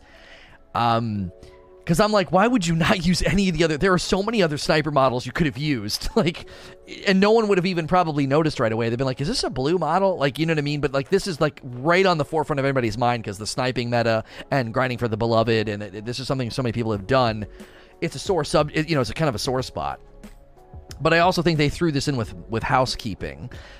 I think they knew this wouldn't be popular, but they can't really explain it to us right now. They can't be like, you'll understand when you get it, it's from Callus or that. They probably don't want to spoil that. But I think that's why they chose this weapon. I have to think, if Bungie's setting their sights on year 4 as a turning page for the franchise, this big moment with all these great updates and new things and stasis, and it's supposed to really feel like a supercharged injection of life into the game, it does seem weird to, one of the first things we see about it is a reskin weapon. It's like, wait, what? It's like that womp womp sound. It's like womp womp. I was like, what? Why are you doing this? But I think they wanted to get it out of the way because they knew it wouldn't be popular. I think once they start talking about Beyond Light and the content and the loot, and again, I hope we hear things about leveling, artifact bounties, and the gun system. I really hope we hear some things about that, because they haven't touched on that yet. So like until we're through October and diving in day 1, I don't think they've really turned on the hype yet. I think they're getting the unpleasantries out of the way. I think that they knew that the vendor armor and this sniper would be unpopular, and they don't want to have to talk about it when they start marketing. As soon as they start marketing, they don't want this to be on the stage. It's like, these are the things on the stage that are like the not so great opening acts. Like, they don't want this stuff on the stage. They only want us to be focusing on the goods and the exciting stuff. So it's like, I don't know. I mean, if it is a send-off from Callus and it's tied to story, does that change your mind at all about the use of the model itself? No, actually, I think that's a bad excuse, especially because before they didn't care about it, and the ornaments have nothing to do with Callus. So I think they could have designed something new and put it. I think part of the story, if he would have given it to us, I'm not accepting. I mean, I understand from your reasoning. I like it. I wouldn't accept it as an excuse from Bungie, to be honest. because I don't think that's fair to say, like, listen, yeah, we know you don't like weeks and stuff, but I mean, then they could do that every year. Like, yeah, but we know you liked it, so the person who gave you this weapon last year wants you to have something nice as a send off, and then they use that as a reskin, not reskin, sorry, a reissue. As I said, I don't want to sound too picky about this because I'm in favor of sunsetting if everything that Bungie said is true so far, but why? I mean, it boggles my mind that Dylan knows this feedback. So Teddy just said that he will take the feedback about the Smiter model back to the team. Come on, man. Like, you've heard this feedback already when in the Umbro engram stuff. And he heard this feedback already when they first announced sunsetting, that people were worried about this. And now they're bringing out the sniper, and that's what they then rather just don't say anything, because that's just, I don't know, that makes me even angrier. It's not only this. I don't know if you noticed, but because you're hoping for a power leveling change, so I don't know if you noticed in the TWAB, to move on a little bit, to not like circle around the state suspect. It says in the strikes, each playlist will continue to offer weekly challenges for powerful loot. That means that milestones are staying, and probably our general leveling system is staying. So, well, maybe that doesn't necessarily. They could mess with the soft cap. They could have stuff drop at level. We don't know. There's a lot of moving parts to leveling. The fact that powerful rewards are staying doesn't concern me all that much. I still think if they were to change leveling, that would still be part of the engine. Not the game engine. I'm sorry. That the machine of leveling would probably still include powerful drops. I'm not too concerned about that.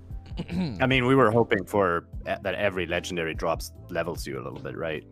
Or drops at your level for backfilling purposes. I don't want to have to go to like, what's the +0 vendor? The game should just be backfilling for you, is what I've always said. I maybe I misunderstood. I was hoping for my ideal, since now leveling is more a part of sunsetting than an actual progress in game, forcing us in different activities. I find just it has aged. I was hoping that every legendary drops either at level or +2, and then eventually by playing you just level up. You know what I mean? No, and I agree with you. You also got to consider, it said that weekly challenges are also being updated to offer avenues for players to earn higher stat packages for these armor sets. So if leveling gets streamlined, which I hope it does, but it's still sort of true to what we're doing now, if it's sped up and simplified, yes. And then if these weekly challenges, like right now, like once you're max level, maybe that's when you can set your sights on the high stat armor packages, or because they're talking about bringing adept weapons to strikes. Like, if they, as I've always said, once you hit max level, all those things should change for you. They should become another form of pursuit, because I no longer need to chase powerfuls. So I really, really hope we get a TWAB between now and then that addresses, here are changes we're making to leveling. Whether we get slot leveling, get rid of infusion, raise the soft cap to 0. So, like, anytime stuff's dropping, it's just dropping at your level. You still have to use powerfuls to get the big bumps, but then in between, you know, you're able to get it. Now, did they say it would be weekly on the strike? So they actually specify that? Yeah, each playlist will continue to offer weekly challenges for powerful loot. Shoot, I was hoping that was going to be something that you could do rhythmically. I was hoping they were going to do that, like every 3 strikes. So if I don't feel like going into Gambit and Crucible, I don't have to. Just to, to keep people in the playlist has always been my motivation. If I want to play 8 hours of strikes and level the whole time, I should be able to do that. Limiting power games weekly, I've always thought was stupid. So hopefully, if there are pieces of it that stay that are still unappealing, like limiting it to weekly challenges, I'm still happy as long as they streamline it. Because if you compare Shadowkeep leveling to Forsaken, it did come a long way. It's way better. Like, it's actually leaps and bounds better in year 3 than it was in year 2. So if it goes through, a couple more refining steps again in year 4, I'll be happy. If they do literally nothing to it, I'll be kind of ticked off, because especially with Game Pass, they've got to consider that. Like, the leveling is just so dumb. They don't. What's an upgrade module? Why do I need that? Why do I need these currencies to buy an upgrade module? Why do I have to infuse every single thing in that slot to that power level? I earned a 1050 heavy. Why do I have to earn more 1050 heavies? Like, I don't know. I think that leveling in infusion is just a muddled, murky spaghetti code mess for a new player, and I don't think it.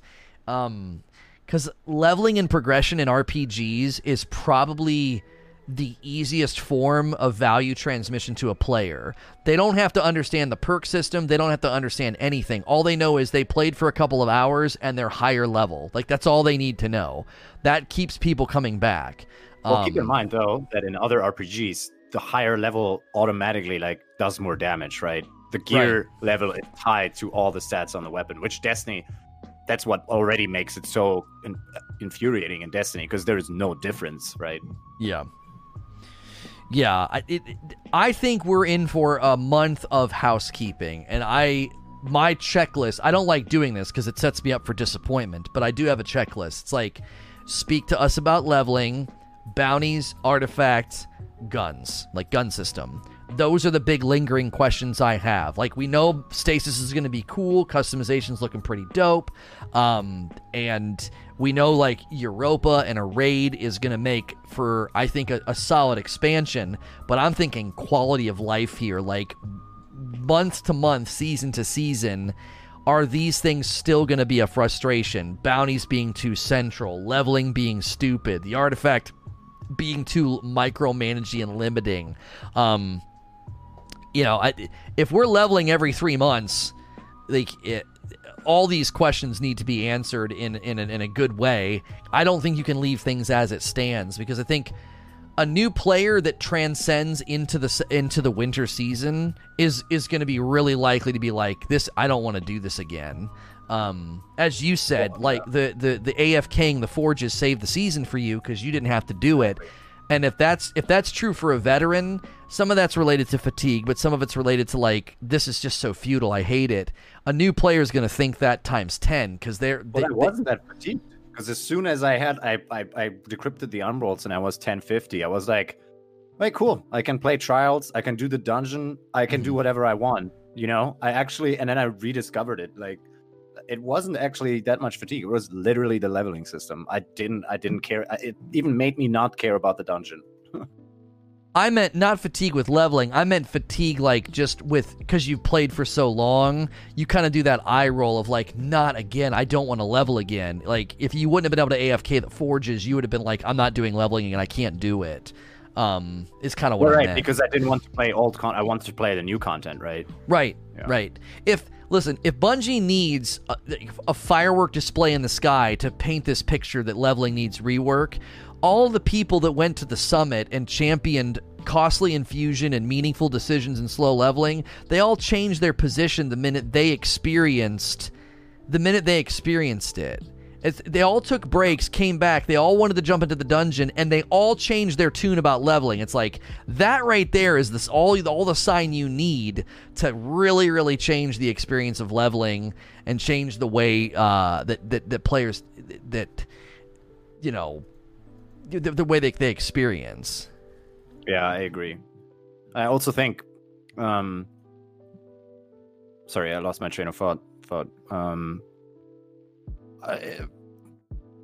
It's one of those things where I wonder, is Bungie really going to do major changes, right? Because it seems to me, not only are we seeing housekeeping, we're seeing the streamlining, which is, I think, this time TWAB lines up perfectly with my expectations, because we can see that vendors will be less important, even though everybody wanted vendors to be more important, because I really think this regular legendary engram is staying for Crucible, for world drops, for everything. That's why they're specifying here the armor that will be part of the Vanguard and the Crucible, right? That will be unique. Keep in mind, we even got different, now we only get one armor set, right? Before we actually got different armor sets for Crucible and Vanguard and Gambit. Didn't one of Wish leaks say, though, that the vendors are getting a loot pool update, like they're getting new stuff, and he wasn't even talking about the armor? I thought one of his leaks said that. Maybe I'm misremembering. He was speaking. It's hard. He said it's all in tweets. There's not like a mega thread of all of his leaks, so it's hard. I remember him saying in context the way I took it, because he said something about expectations not being what it's not what we expect in general in that thread. And then he also mentioned a vendor update. So I have the way I took it was, oh, there is something that constitutes a vendor update refresh, but it's not going to be what we expect. That's how I took it. So maybe I'm wrong, but that, and it seems to me that, especially if you look at the Vanguard screen, right? People wanted story missions to be replayable. So is Europa, are we not going to have story missions? Are they just going to be on the map? Are we just going to, that's going to be the biggest waste, in my opinion. If they literally put in story missions and there's no daily heroic story missions and there's no reason to replaying them, I don't really understand what they're doing. Because they took that out. They put, everybody wanted heroic strikes, so now when we get Vanguard strikes, I mean, it seems to me that we asked for heroic strikes back because people wanted, go deeper. We wanted heroic strikes with modifiers, right, that are a little bit harder, and then they drop strike specific loot. Now we only get regular Vanguard strikes. It seems to me like they're taking, instead of going that detour direction, they're just, as you said, they were like, it's a perfect example was this TWAP seems to me the continuation of the same thinking that led to, people thought the grind for the Sparrow was too hard in last year's Solstice, so we're removing it. Because that doesn't seem like what we want. What this seems to me like, you know what? They don't play it, so we just remove it. But the actual truth is, well, Bungie didn't put any incentive in it. Right. Yeah, and as you were talking, I was thinking, like, it starts to get difficult, I think, how many incentives and loot pools can they create? So I'm thinking, like, okay, what could they do with story missions? Then what could they do with, another tier of strikes? And sometimes I'm wondering is it okay for them to just create a springboard and an ethos setting, tone and story, and then we just never really go back to it. Now, I've always said, if you're going to make story, if you're going to take the time to make a story that I go from point A to point B and there's like a boss, why not make that replayable with some form of a loot drop? I've always thought that, but they might look at it and say, you get more. It's similar to the idea that when you trim down the number of playlists, it's better because it focuses the community's activity. It's not so thinned out. I wonder if activities in PvE are similar in that it got so muddled and full. You had Reckoning, you had daily story missions, 2 versions of Nightfall, Strikes, 2 versions of Gambit, all the different planets, adventures that nobody's touching.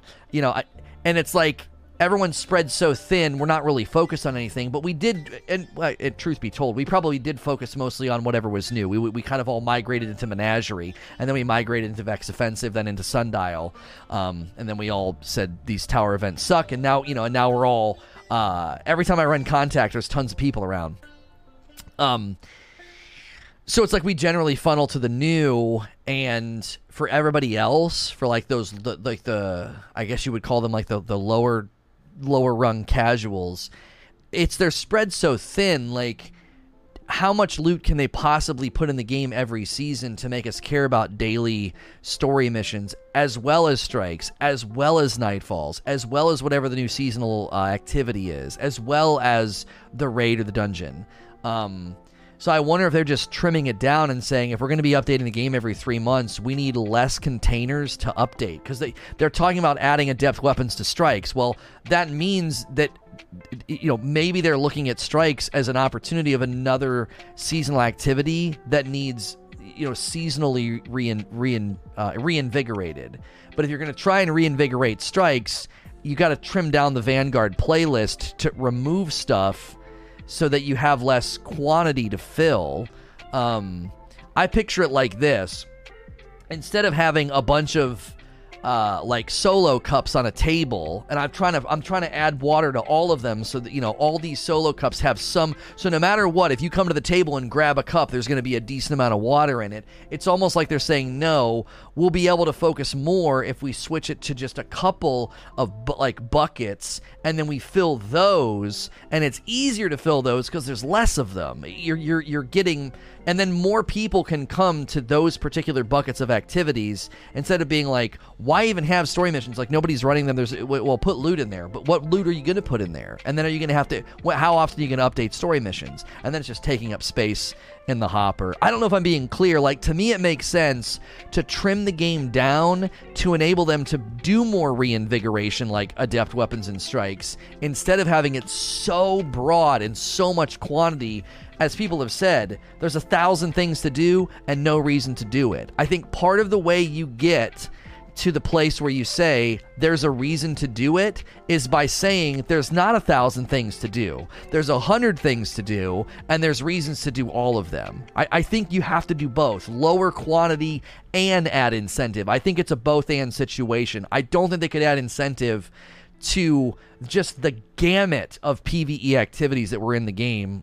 Like right now, just go and look. It's unbelievable how much stuff's in the game right now. The adventures, story missions, all of it. I just don't know. It's like that's so many buckets to try to put incentives into, if that makes sense. I get where you're coming from, but then, I don't know, either their communications department suddenly fell on their head, because then I would have just said, listen, this is how we envision the game and this is how often we're going to update it. Why I think you're wrong is because they said literally that this armor update is coming only once a year to the core activities. So I don't think there's going to be an update every season to this. We're not going to get, and I don't really care about the adept weapons as much because I'm not buying an expansion on a small note that's saying, we're putting some worthwhile loot in it in like three quarter of a year. Sorry, you know, that's to me like that doesn't count because the game already changed so many times during the course of a year. I don't even know what they're gonna do if I'm gonna even care about these adept weapons, you know. So what we're getting right now, it just seems, I just don't see a different way other than saying, okay, we're trimming the game down, and what they're gonna count on is bringing back something from the DCV. And even, I mean, what I don't understand is because I agree the raid weapons sucked. That's why they introduced sunsetting. But even if they're great now and I have reasons to run the raid, that doesn't excuse them to like take half of the other activities out of the game and leave them with nothing, right? So they had bandwidth to create all these activities. I understand they're taking some away. So I don't need a menagerie, like a form of menagerie or escalation protocol every season. What I would need is more guns. So I don't know if they couldn't shift some bandwidth towards that loot or what they're doing, because I don't know. It doesn't make much sense to me other than it's going to be rough. It's going, and I think they know that. The reason, I think there's a different reason they're putting this out there, because first of all, they're leaving it vague, and second of all is the Europa stuff. We know the Reddit and internet, they only going to care about that. They're not going to realize that 3/4 of the game are out suddenly, because it's going to seem much more. And I have this weird prediction that we're going to be in year 4, 2 months in, and it's going to be like a D2 year 1 situation again. We're going to be like, Bungie, what have you done? All of this is not working. It's too little. And suddenly they're going to be like course correcting over the next years. Yeah, I mean, the only reason I think Beyond Light and what we're getting with the actual expansion, because keep in mind, it's a $40 expansion that we know nothing about. All we know right now is what they're doing internally to existing systems. That's it. That's all we have. The vendors, the strikes, Crucible, Gambit. That's all we have in this blog. So we have to be clear about that. We have virtually no information about Beyond Light at this point, other than Stasis, which the Stasis information is pretty substantive. I have a hard time believing they would sit down in interviews with Jeff Keighley and put out trailers and other things, making it seem as though this is going to be this big monumental moment. And he even said in a couple of interviews they're keeping their cards close to their chest. Trials. No, but just hang on. The year 3 sucked, so I think Trials is just taking on that that identity marker of year 3 being kind of sucky and kind of thin. I really do think we can't really say foreboding sky is falling until they start truly marketing Beyond Light, because they haven't done it yet. This is why this happens. This is pretty regular. Anytime we start getting bad TWABs like this, housekeeping TWABs with information that's not popular, we always go through this. People are like, oh my gosh, what are they doing?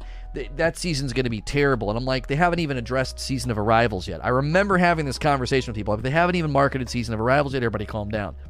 And then they marketed Season of Arrivals. Looked pretty good. We all got excited. And it's not been too bad. It's been a decent season. Seasonal content cannot be stellar and substantive. We just know that. It's $10. It's going to get the job done. And I think Season of Arrivals has done that. And I'm not even a big fan of the Contact public event. So we're in a similar pattern right now. They have not said almost a blip of a word about the size, the substance, and the content of Beyond Light. We know very little. And so until that happens, like I said, until I kind of have more knowledge about that, then I'm not willing to sign on and be like, oh no, this is super, super concerning. And again, I look at it and think, yeah, get the daily missions out of there. They're stupid. Nobody's playing them. Like, make the strikes better. Invest in modifiers. Because think of it this way. They could make strikes more interesting with modifiers, make them more exciting, fresh, and new, and add adept weapons. Maybe they can do that because they're not wasting time trying to come up with something to make the story mission playlist interesting. They're like, we don't have to worry about that. Just cut it so we can focus on this. It would be like suddenly saying, okay, we're going to remove adventures from the game entirely, but we're going to take half of them, and we're going to create like a planetary gauntlet playlist you can go into, and there's like a journeyman's, gun and a journeyman's armor set in there. Well, they can do that because they trimmed it all out, and then they only focus on a small amount. So to me, it's like, if they're going to trim things down so quality goes up, I'm totally okay with that. I mean, Crucible, we know that's going to help because you didn't need the number of options we've had up to this point. It was absurd. It was far too much. So until we're at the end of October, I'm not ready to start pulling out the concern, because you guys know me. As soon as I saw the marketing for Drifter, I was like, guys, this season's going to suck. And people were like, come on, Lona, you're being a Debbie Downer. I'm like, no, the season's going to suck. Like, until I see the marketing, that's when I start to really read through the lines and look at everything and analyze, like, what's it going to feel like and how's it going to be experienced. And we're not there yet. I don't think we've really received enough information to be too concerned yet. Because, again, I'm not focused on this old stuff. Gambit, Crucible, strikes. I mean, they're only adding like 2 strikes anyway in Beyond Light. Like, that just isn't going to be a focus. Now, they added death weapons in there. I'm curious how they do that. But outside of that, I feel like this is scaffolding, housekeeping descriptions. Like, none of this is even touching on Beyond Light yet. Yeah, I totally see that point. And I'm, just to make it clear, I'm not only this information by itself in the TWAB doesn't worry me. It's more this pattern of decisions that show that they don't understand what players want, like the Sparrow in Solstice, like the beloved ornament wrapped in a scarf.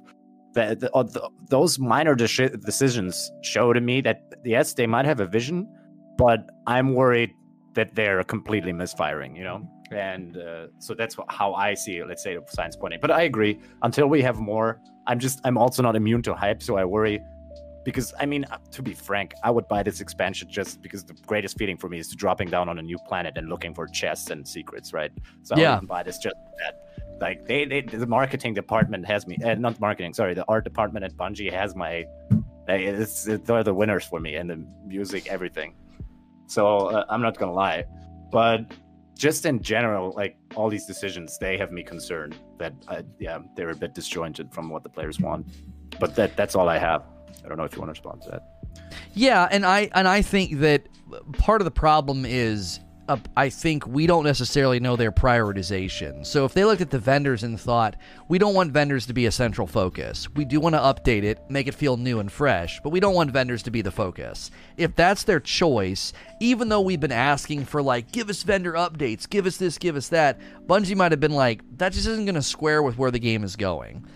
And if the second part of that, right, if the page turns and the second part of that is we really wanted loot and loot earn rates and things to be out in the world. The theme for year 3 has been we stand in the dadgum tower to get all of our gear. So the fact that they're leaning away from focus on vendors, I don't know. To me, I'm like, okay, that sounds like that we're heading in the right direction. Can you turn the page then and really give me a glimpse into what is Loot Pursuit going to look like in year 4? Because I'm sick of being in the tower. Like, that's why when I see this vendor stuff, I'm like, I don't care about that. I didn't want the vendors to... Unless they did like the weapon boon idea that I had where I buy it from them and I have perks and seasonal perks with the vendor that I'm leveling and getting, but I'm still, that's a springboard. Go out into the world now and go grind for stuff. So when I see a deprioritization of vendors, I'm like, that's exactly what I think needs to happen. We shouldn't be spending all of our time in the tower dumping currencies into umbral stations and Fractaline and token slamming. We should be getting loot out in the world. Now the weapon, again, until we know the true reason why they chose the Beloved, I think they knew this wasn't going to be popular. They didn't need to show this to us. They didn't. It's like, why are you showing this to us? This could have been a surprise. You know what I'm saying? It's almost like they knew it wasn't going to be popular, so they're getting it out of the way now. It's like, it'll all make sense once... Go ahead. Why not communicate that to DMG? Sorry to interrupt you, but still, there's so many questions. Why not tell, listen, you're going to get it. If they knew that's not going to be popular, it's all like, listen, that's what they have community managers for, right? Listen, we decided this. You're going to probably get some backlash. If that's the case, just tell them there's like there's some reason for it, or like wait up or something. Instead, DMG comes back with like, oh yeah, I'm going to take the feedback back to the team. Right? Yeah, and I think they could have used the scarf because that's clearly like Calus's markings on the scarf, and they could have just used a different model. Like, I think that we wouldn't even be talking about this. If it was a different model and that scarf was on there, I think we'd be talking about, why are we getting a weapon that is seemingly celebrating Calus? Like, you know what I'm saying? We'd be talking about that instead. But again, I think sometimes they get in a vacuum and they think, oh, you know what would be cool is if before Calus leaves, we use one of the more popular weapon models and we bring it back, put some cool ornaments on it, and it's a nice send-off for Calus. Well, in a vacuum, that sounds great, but those people might not be privy to the fury and the rage of Reddit about reskins and reissues, and so they don't know. They're just sitting in a room thinking, that'd be a great send-off, man. What was one of the more popular weapons? Beloved. Oh, yeah, bring it back, put some scarves on there. You know what'd be good? Let's let them earn legendary ornaments instead of selling them. That'd be a good fan service, right? And all we're doing is we're like, oh, it's the Beloved. It's like, I don't think they were privy to our fire and rage about it. So we're like, well, you know, Dylan's going to take the feedback back to the team. And it's like, we don't know who cooked up this idea and when, because... But then I asked, like, Dylan tweets that he makes presentations at Bungie, right? So, and probably those presentations are what the general vibe is in the community, right? So he already gave that feedback that players do not want that. It was a Reddit comment about it. And he said, yes, we're going to relay that to the team, that players do not wish to see the same models reused. So well, I don't understand where this vacuum is. It's like, are they all playing like Fall Guys on their cell phone when he's having these presentations, or that's? Well, I also think the Fire and the Fury was about reissues, and this is not a reissue; it's a new weapon, and that's why using the model seems strange. Have they ever done that before? I mean, it's an identical model. Like, it's not just the same model. Like how. I'm trying to think of some hand cannon models that are identical. Like, it's not like that where it's the same model but it's a different weapon. Like, it literally has the crystal the crystal inlays from the menagerie. It's like, this was a thematic weapon. This isn't just a generic gun model like a generic Hake or a generic Suros.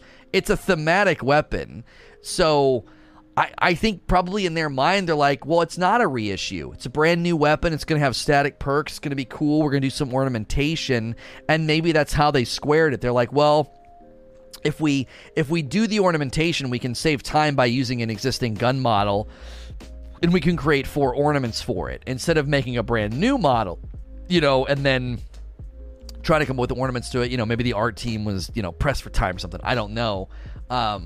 I think the spirit of this has me excited. The idea that they're creating a gun that then has ornamentation that can be chased. I'm like, oh, that's dope. Please, please, please, please let that be in the raid, right? Like, it'll be awesome to get the guns in the raid and have like a secondary grind of getting ornamentation for them. Like a raid quest for ornamentation for the weapons would be dope, and I hope that this is not just a vacuum thing they only do for pursuit weapons.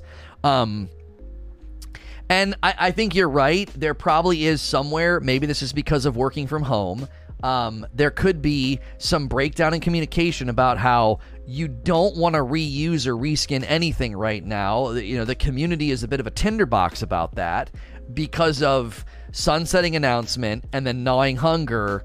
And now you're like, hey guys, the pursuit weapon for year 4 is we kick off this expansion that just got delayed is a reskin model. Like it's why I think people are right to say it's a little tone deaf. I just try to be sympathetic and understanding to what probably led to this. Is again, I thought a group of people probably got into a room and cooked up this idea. Truth be told, if sunsetting wasn't a thing, we would the anger and the fury about this would probably be a lot lower because people are like, well, it's a reskin. What in the heck? Why would you do that? But it would be the more of the garden variety reskin complaints. I think the complaints are larger now because of sunsetting. Right. Exactly. Because for the reasons I said, I think people just want to see effort for the things. But yeah, I think Necro is already blasting me in chat for using up so much time. So thank you for hearing me out again. Yeah, no problem. Thanks for calling in.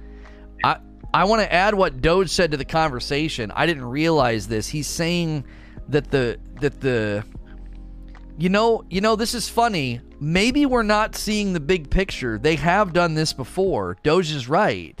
So when they did they've done this already. Right here.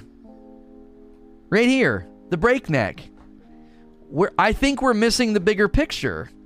The breakneck is the hazard of the cast with what? Put some decoration on it. They've already done this before. They've already done it. I don't know. I think this was complained about then too. So I'm not saying this is this doesn't suddenly nuke your criticism, but I do think we need to remember, big picture here. I never got Randy's, so it should be grayed out here. Isn't this a weapon basically already is? No, I don't think so. I think that's a reused model though. That's definitely a reused model, pretty sure. What are some other ones? Redrix. I mean, I'm pretty sure that's a model that's already in the game, isn't it? Loaded Question was a reuse, right?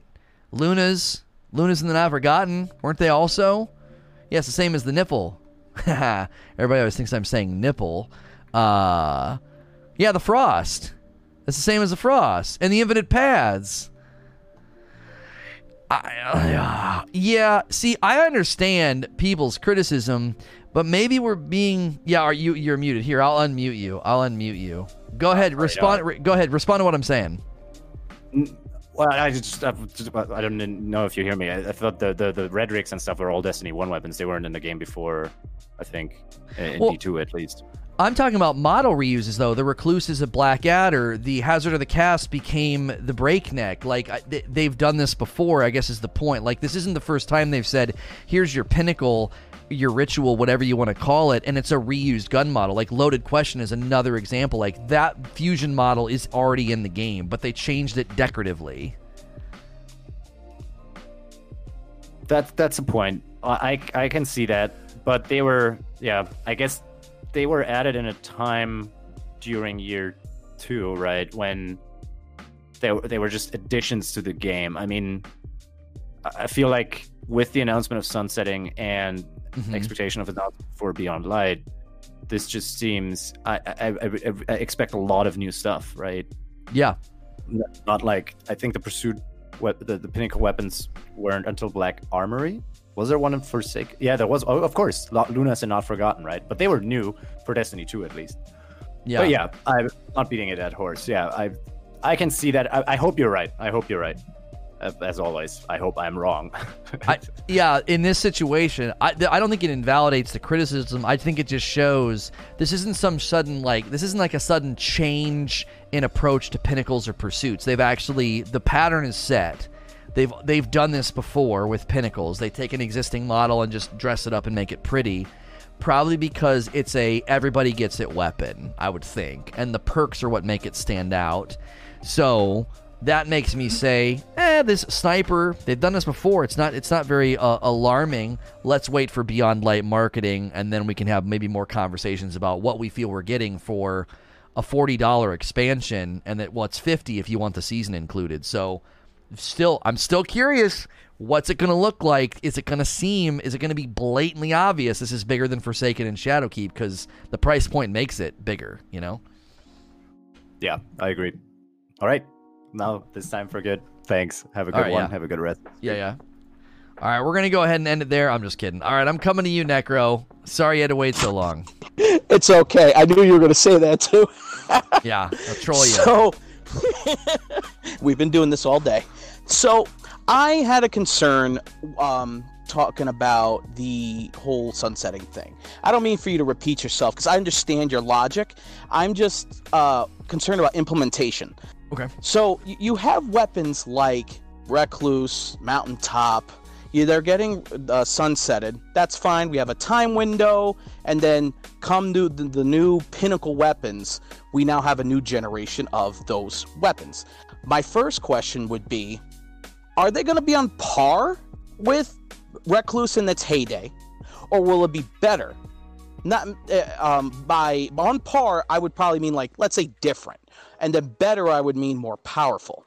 Mm-hmm. My next question would be, preceding generations with the same system, you're going to have more and more of those weapons being pushed down the line in PvE. Mm-hmm. With the players playing and engaging in the contents, everything has its own cap. So are the entry point activities, are they going to continue to go up in level and then leave the other weapons behind? I don't know what they're going to do. That's what concerns me here. Yeah, I would say that we have to go back to Luke Smith's original commentary on this. I'm going to mute you because I'm getting wind. I'm going to go back to Luke Smith's original commentary on this. So I'm going to take the part of your question about what about the entry-level content? Is that going to keep going up in level? Because they did that with the Tower event, and they did that with Contact. And you remember, I was very much against that. I think philosophically that's terrible, but it gets even more complicated with sunsetting. So Luke Smith said the only thing that sunsetting will affect is endgame viability. And so and they said and in another place I think they said the most challenging content or whatever. So entry-level content, seasonal content, is by its very nature, it can't fall into that category. It won't make any sense to be like, welcome to the winter season. The seasonal content is there's a 50 power jump, and you got to do that in order to play the new seasonal content. I'm like, wait, what? You just sunset everybody out of that entry-level content. So I don't think they're going to do that because of sunsetting. So the standard for year 4, they're going to have to either raise everybody as the floor raises, like they did with the 750 thing, because right now that's what they did, right? 750 was the floor, and then if you look at all the content that isn't seasonal, 750 for strikes, and then 750 for the lowest Nightfall, and then I believe Nightmare Hunts those are 860. So they're going to have to consider that. Now, they did it in this year, but there was no sunsetting yet. So sunsetting, I think, of necessity, has to change the way leveling works season to season for the seasonal content itself. It has to change that. That's why I think we need some blogs about, what's leveling going to look like? Where is sunsetting going to be felt? Is it only going to be felt in the end game, or are you guys going to do what you did with the Tower event? Are you going to do what you did with the...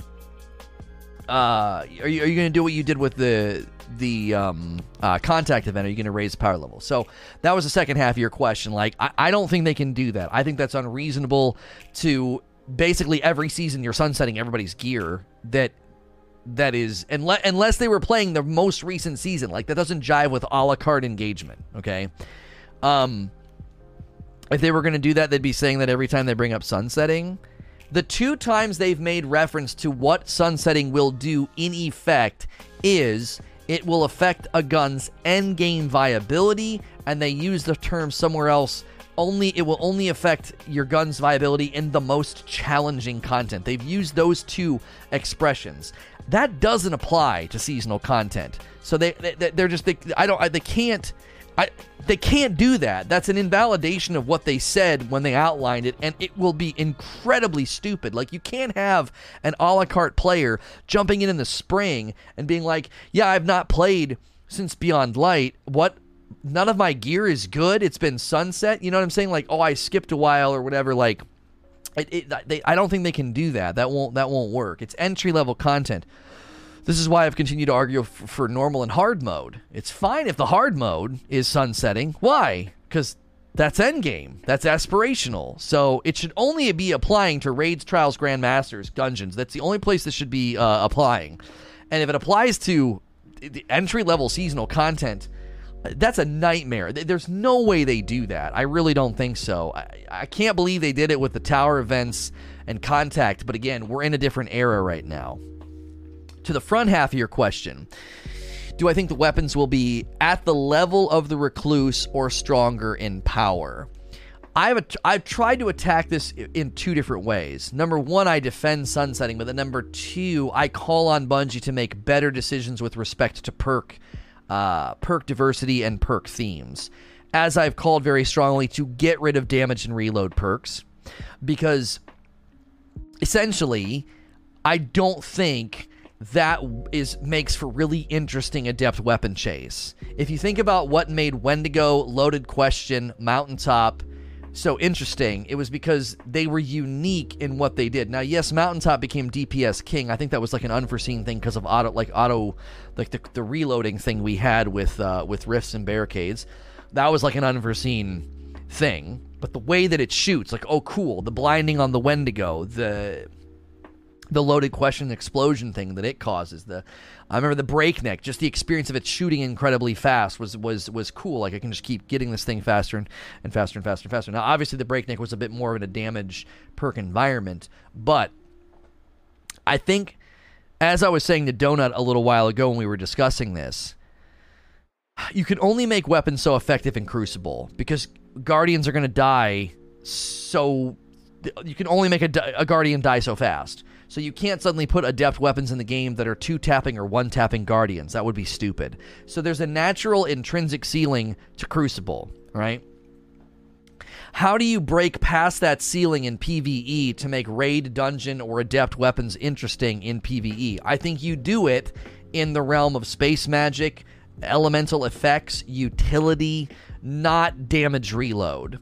And then that's how you say, oh, this gun is arguably, quote-unquote, more powerful than the Recluse, but it's operating in another spectrum of power. It's not just, oh, it does lots of damage and reloads really fast, because that's what made the Recluse so effective, is you're just mowing down adds and reloading lightning quick. And that's what made it a problem in the Crucible. It was too low-hanging. It was too easy to proc its damage perk. So I do defend the spirit and the goal of sunsetting. I do. But I do that while simultaneously saying, Bungie, you've got to move away from damage and reload perks. We need perks that are more interesting and more built for PvE. And that's how you create weapons that would be standout and be like, well, this is more fun, more powerful, better, etc., whatever word you want to use. This weapon is, quote-unquote, better, more powerful than the Recluse, but not purely because of damage and reload. So I try to do both things. Like, I think sometimes people think, like, I'm just defending sunsetting because, you know, I just defend Bungie. It's like, well, no, I'm defending it, but I'm also making a lot of, like, you know, requests from Bungie about these weapons better be awesome. They better be solid. If you're just handing me a bunch of damage reload guns in the raid, I'm gonna be like, this is not good enough. we've been chasing guns that reload quickly and do more damage for 6 years. Like, you've got to do better than that. We've got to extend beyond that. And I think you have your answer in Focus Firefly. You have your answer in Blinding Grenades. Like, I think they know where to go with it. They just need to really, really strip themselves of the ability. And a friend of mine, when he was learning to play the drums, and his drum instructor said, for the next month, any of your shows I come to, you are not allowed to do any fills. You are only allowed to keep beat and keep rhythm and keep time. He's like, you're not allowed to do any fills, because he wanted him to lock in the basics and excel at the basics. And in a similar vein, I think, in a different way, if we tell Bungie no more damage and reload perks, it would force them to get more creative. Like, well, if we can't do damage and reload perks, what are we going to do? That's when you get into bleeding, blinding, burning, chain lightning, suppressing, knocking back. Like I said, turn my weapon into a spellcaster. What's the weapon do? We know guns go shoot, boom, and reload. We know that. We know that. That's what guns do. What does it do? Right? What does it do? So, Real King Salty with a $5 tip. Hey, Lone, I lost my single in the Discord earlier. I don't get great service in my shop. Hope you and your family are well. Thank you for the 5 spot, man. I appreciate it. All right, I'm going to unmute you. Hopefully you're not wind tunnel. Don't know if you have any, follow-up to what I said. No, I completely understand. It makes sense. It's a lot of, theory here, okay, we think that this is what Bungie's going to do. We hope this, we hope that. I'm unsure. I believe you answered a little bit of my third question. When I mentioned about all the weapons that were best in class being pushed down the pike towards more entry point activities, it tells me something about, I don't think they're going to just have a flat ceiling that all players are going to just be at. But I don't know how they're going to implement this, because, I want to use my Redrix's broadsword every time. I love that weapon. I'm going to be able to use it in everything but pinnacle activities, and I understand that. But what's going to happen 3 years down the road? Where is my broadsword going to actually be effective in the entry point stuff? Because it's only at 1060, and we'll probably be at 2025, whatever. What happens then with all the old gear? Do they just I guess that's probably where you would probably say they'll reissue it. I mean, but until then, what happens? It just stays in the vault? What's going on? Because I believe that's a future pain point for us that we're going to complain about until they decide, we're going to reissue the weapon. Problem solved. What do you think about that? A future pain point that I have too many weapons. Is that what you're saying? The pain point that I'm saying is that all the old weapons, like Recluse, the first pinnacle set that was sunsetted. Let's say, we're getting way past 1325, seasons later, and I'm asking where does this fall in the entry point activities? Wouldn't the light level go up eventually? Would these things fall behind? Maybe I can only do it in an intro mission now, not in even a strike. What can we do? Excuse me. I understand what you're saying. This is where we need a blog post about leveling, because Shadowkeep, they raised you and all of your stuff to 750, and that's the floor now, right? I would think they would do something similar every year if they feel that's the road forward. They're not going to do a number squish. If there is going to be a new quote-unquote entry floor, you made a new character and you go through this and this and this, and bam, you're 1,050. Let's say the new floor is 1,000, just for an thought experiment. I would imagine they would make everybody 1,000, make all your loot 1,000. So nothing. So now, would that eventually mean that something gets beyond its infusion limitation? Does that mean eventually the Recluse does get to go beyond 1,060 because they do a floor raise where all of a sudden the Recluse is 1,100? Let's say Witch Queen, we walk in and they say, hey, the new floor for all content is 1,100. So suddenly your Recluse becomes 1,100. Well, that's fine. It would, all these numbers would just change from 1060 to 1100. It would still be a sunset weapon. You couldn't infuse it. You couldn't take it beyond the floor, but it would be able to then go into a strike, or a new seasonal event or whatever. This is why we need a blog post from them on this. They gotta make sense of this for us, because like long term, what does it look like for me to just jump into a strike or entry level content? Is there going to be a perpetual leveling problem that, as you said, shoves too many weapons off the table at once, shoves them down the line, or will they always be willing to raise the floor?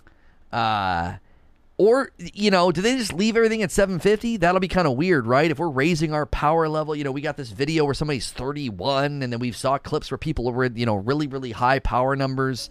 And then we have a screenshot now where somebody's 469 power level. Like, what is that? Who is that person? Brand new? Why are they so low? They're 469. They're below the current floor. The current floor is 750. You can't even be 469 in the game right now. And we got a screenshot on the Triumphs page of somebody below the current floor of the game. So these are all questions I don't really have an answer to. They've got to outline this, because, again, based on what Luke Smith said, I can't see them suddenly being like, oops-a-daisy, the strikes are 2,000 power level, and all your gear just got sunset. That's not supposed to happen. Entry-level content's not supposed to enforce sunsetting. Only endgame is.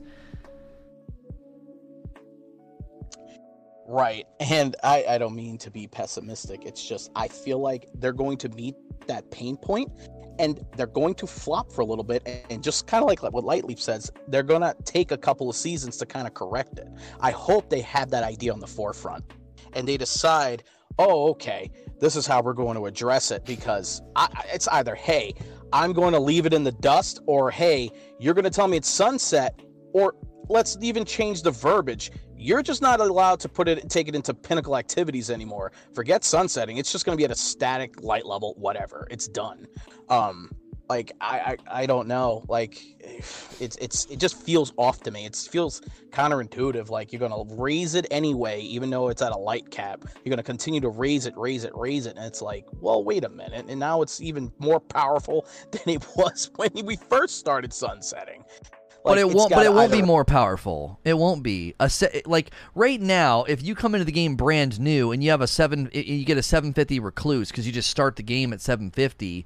A 750 Recluse is not more powerful than a 600 Recluse. Like, it isn't. It's just matching the current entry level delta. Like, it's not actually in effect more powerful. It's technically more powerful, but it isn't, because the entire game is set to 750. So if a year from now they raise the floor to 1500 and the Recluse no longer says its cap is 1060, it says 1500, it's still a sunset weapon. Whatever raid would launch with the Witch Queen expansion, I would not be able to take the Recluse in there, because it would be endgame. I would have to level up, and the Recluse would not come with me. It'd get left behind. It'd be too weak.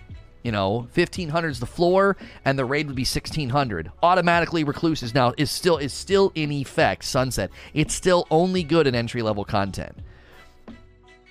Now, I had one last question, because this just reminded me of something. The light level, your damage is your average gear score, and if you meet said light level, then you're gonna just do okay. You're gonna do normal damage. You take normal damage. What if, with the power of the artifact, it sets you past said light level cap, or the required light level, and you use an anchor weapon, kind of like Recluse, and you still achieve minimum light level, the required light level to do the activity? Will you still be doing the same damage? No, they made a change at some point. The power level of the weapon does affect its damage output. So right now, if I were to go into let's go to the Nightfalls. If I were to click on a Nightfall, and I would click on the 1050 Legend, okay? I'm 1055 right now, and the Nightfall's 1050. But if in my menu I go in with the primary that is my rocket, let's make it easier. So I'm gonna drag my weapon down. The breach light will be 1000. It's 50 underneath the Nightfall. The Nightfall is 1050, but my breach light's 1000. My overall power is 1060. If I go in right now into 1050, this breach light's going to suck. It's going to feel like garbage because the gun itself is below the power level of the enemies. So you can't do that. You can't like boost your power level with the artifact, but then kind of, you know, almost like you're dragging in something that has no business being there, like you're saying, like a sunset weapon. The power level of the weapon does affect it, because this has happened to me when I'm working on bounties. When I'm working on bounties, I go in and I'm like, why is this weapon so weak right now? They're like, Lono, it's a 750. Like, you got to switch it. Like, you're in an environment that's, you know, 860 or something. So the level of the weapon affects its damage output. There were a handful of YouTubers that showed this, and like, because people were wondering, I think it was an update like a year ago or something, maybe. So yeah, if the weapon is below the delta of the environment and the enemies, it'll do a diminished amount of damage. Okay. All right. Well, that's it from me. Enjoyed my time. Glad Lightly left some time for me. No, yeah, it's perfect timing. Thanks for calling in. We're at about an hour in 10. If you guys are listening to this as a past broadcast and you're like, man, the VIP call-in seemed pretty cool, be sure to become a paying member and get into the Discord as a VIP, or you can go into the Patreon, sntrpresents.com, and pick the VIP and get into the Discord, and you can call in live and debate these things with me. I'm sure next week will be pretty saucy, because we're going to talk about Crucible updates, Strike updates, that freaking sniper rifle, what are they doing? And in all those conversations and discussions, I'm sure we'll get into some lively debates and things like that. As always, if you're listening or watching in the other locations, please like, share, and subscribe.